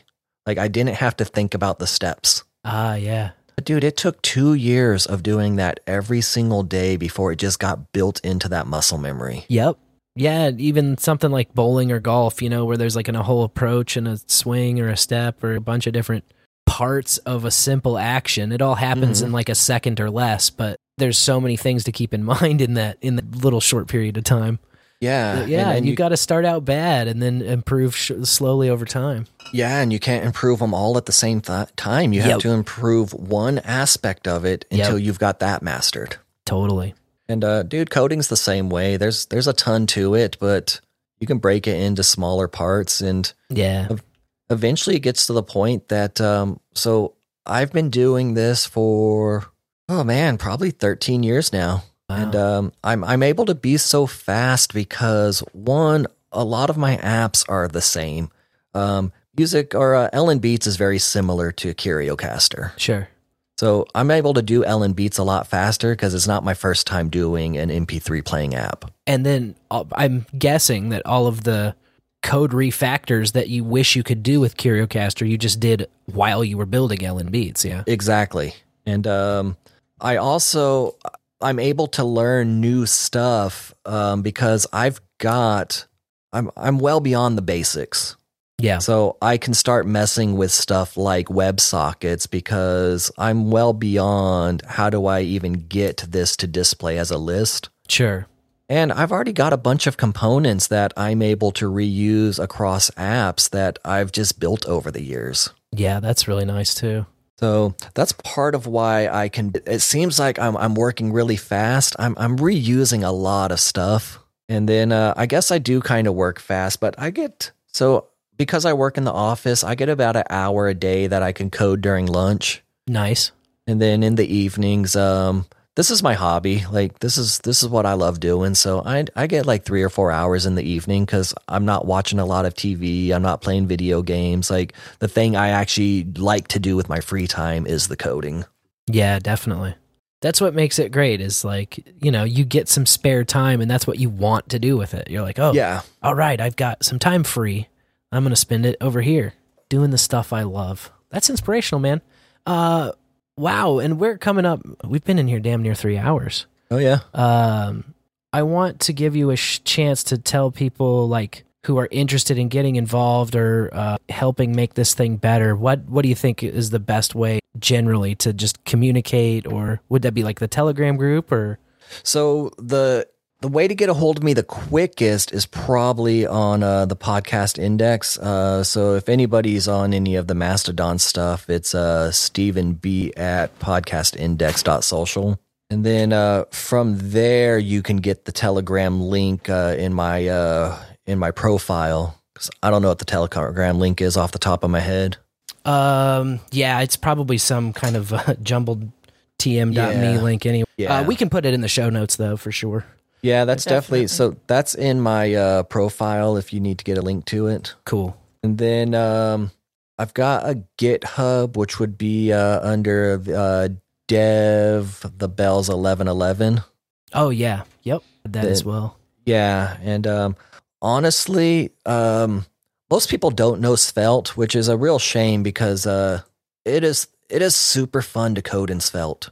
I like what I've seen, but that's my problem. Is just like I have to be in React for work. I'm also learning Next, which is a React framework. Sure, and then just translating all of that on top of learning, deeper stuff. It's like if I want to go to Svelte, I'm resetting all the way back to, okay, how do I manage my styles? How do I build a component? I'm going all the way back to step one, and you're saying like, oh, I'm deep now. I'm playing with WebSockets. I'm into the deeper knowledge of this stuff, and like I know how to manage state, and I know how to make API calls, and I know how to handle routing in these other frameworks. But then I would have to go all the way back and relearn it all to change to change into Svelte, which I know I could do, right? But it's just another time.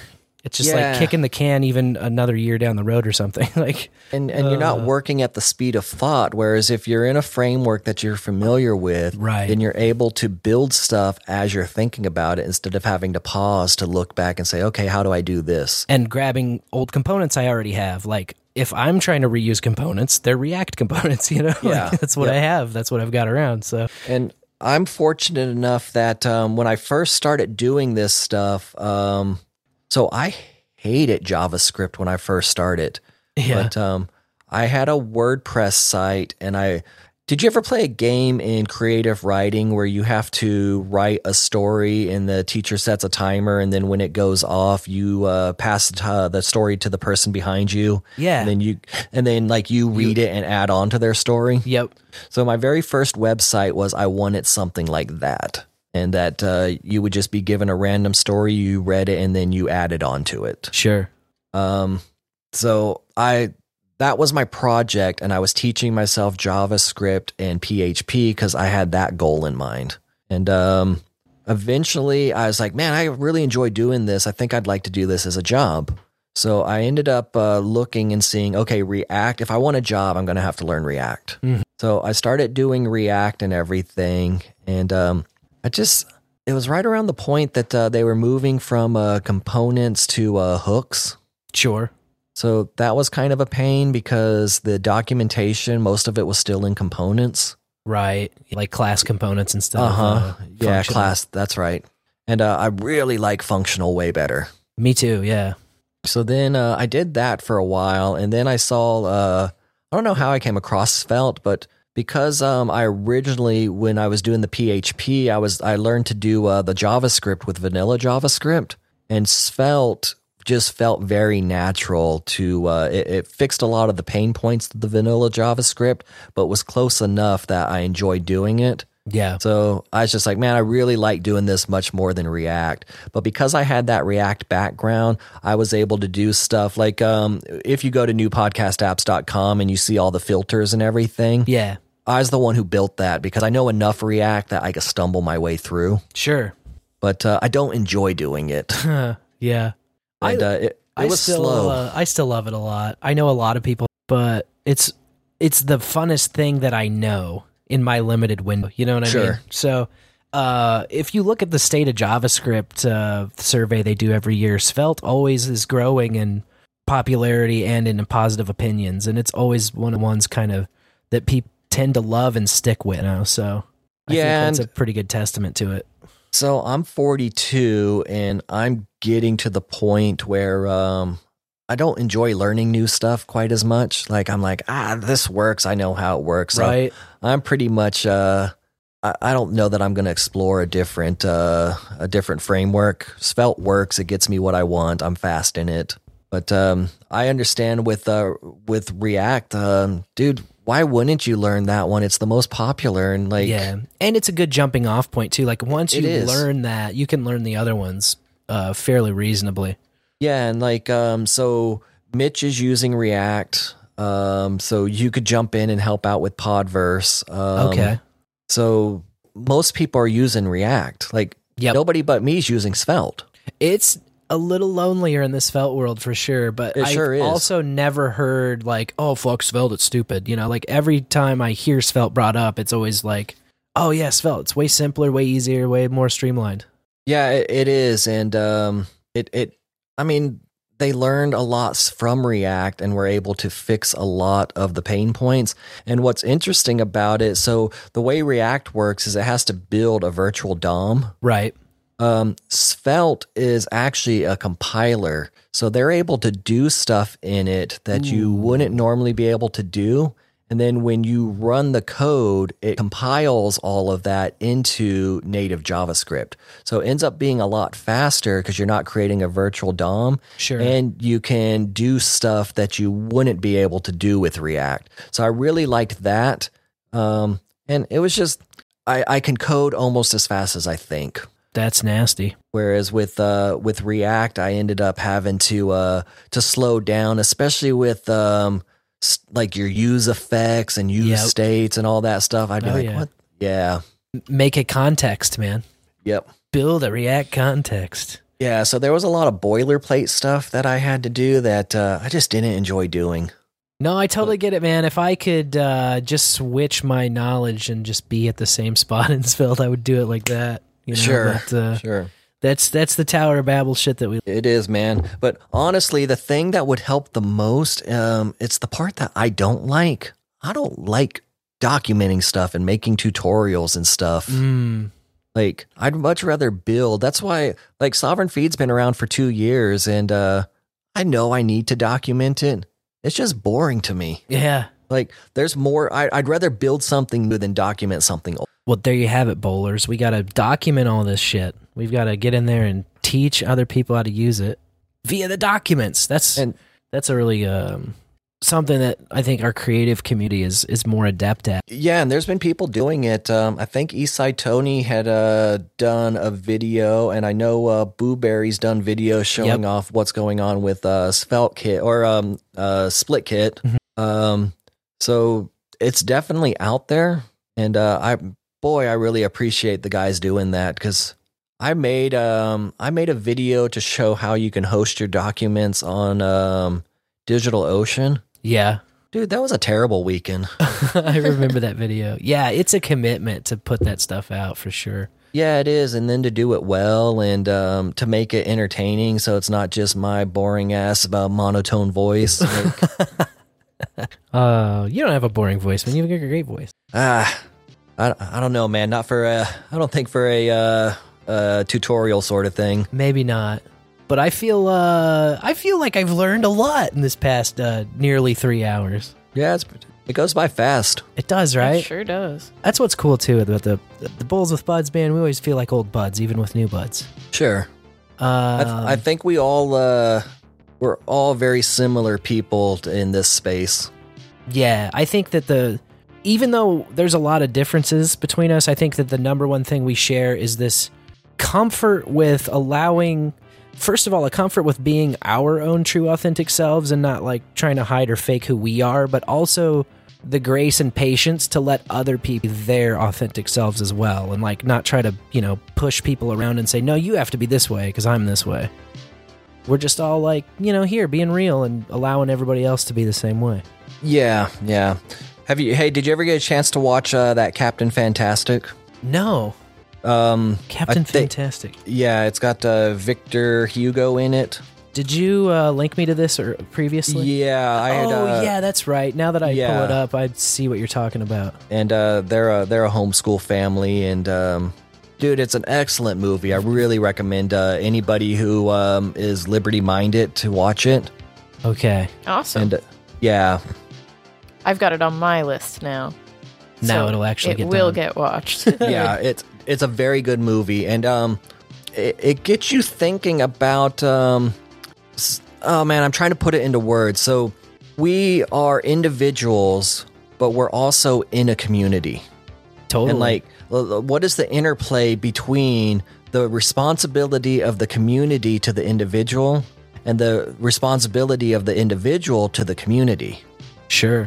And I think that there's something like we are all individuals in this space. Yeah. And we respect the individuality of someone, but we're also a community of people who want to support that. And there are aspects of things that some of the guys believe that I don't necessarily believe, but those are not things that would cause me to not want to interact with. Yeah, totally. Like we can hold our own differences and still like uplift one another. Yeah, and like even with Adam with the with discovering the Christianity and stuff. Yeah. Like it's been exciting to hear the journey he's going on, even though like I've had a very different journey as far as religion goes. Sure. But you've got somebody like TJ and like his group, like those guys are Christians. Yep. But dude, I totally align with their whole value system. So we could believe in some of that, our spiritual stuff differently. Yeah. And still be together to support each other. Yeah, absolutely. I think that's beautifully said. And that's why, you're in the right place. You're in the right community. You're among, when we say like-minded people, we don't mean like carbon copy belief systems. We mean that we're all here on the same, higher mission. Yep, and I love it, man. And those are the people I want to be around. I don't want to be around a bunch of clones of me. It'd be a boring world. No doubt. Well, thank you so much, Steven, for spending this time with us and enlightening us and bringing us these exciting tools, really making the scissors possible to run with at all. I think I speak for a lot of people when I say we owe all of this to you, a big debt of gratitude, so... Well, I appreciate it, man. I kind of found my niche, so it's been fun and exciting, and I'm glad that I can make it fun and exciting for everyone else too. Absolutely. Bowlers out there in Bowlerland, thank you very much for hanging out, for sending in your value. Remember, you can boost this show at any time. Steven's getting a third of the split in perpetuity, forever and ever. Check us out Tuesday night. This Tuesday and every Tuesday as we bring you the new Bowl After Bowl each week, 9 Central, right after DH Unplugged wraps up on the social, or on the NA stream, I should say. And until then, you can count on me being Sir Spencer, Wolf of Kansas City. And I will always be Dame DeLorean. And I am StevenB. Till next time, bowlers, may your bowls burn ever brighter.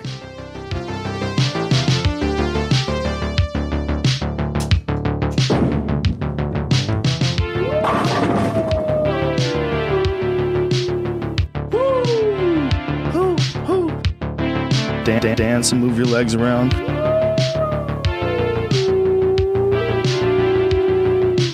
I just want to say I'm not afraid. This is America, you dumb son of a bitch, okay? She is stoned. Ooh. it in. Ugh. Recalcitrant boomer. Let's blame it on the weed, everybody. You better be streaming sats.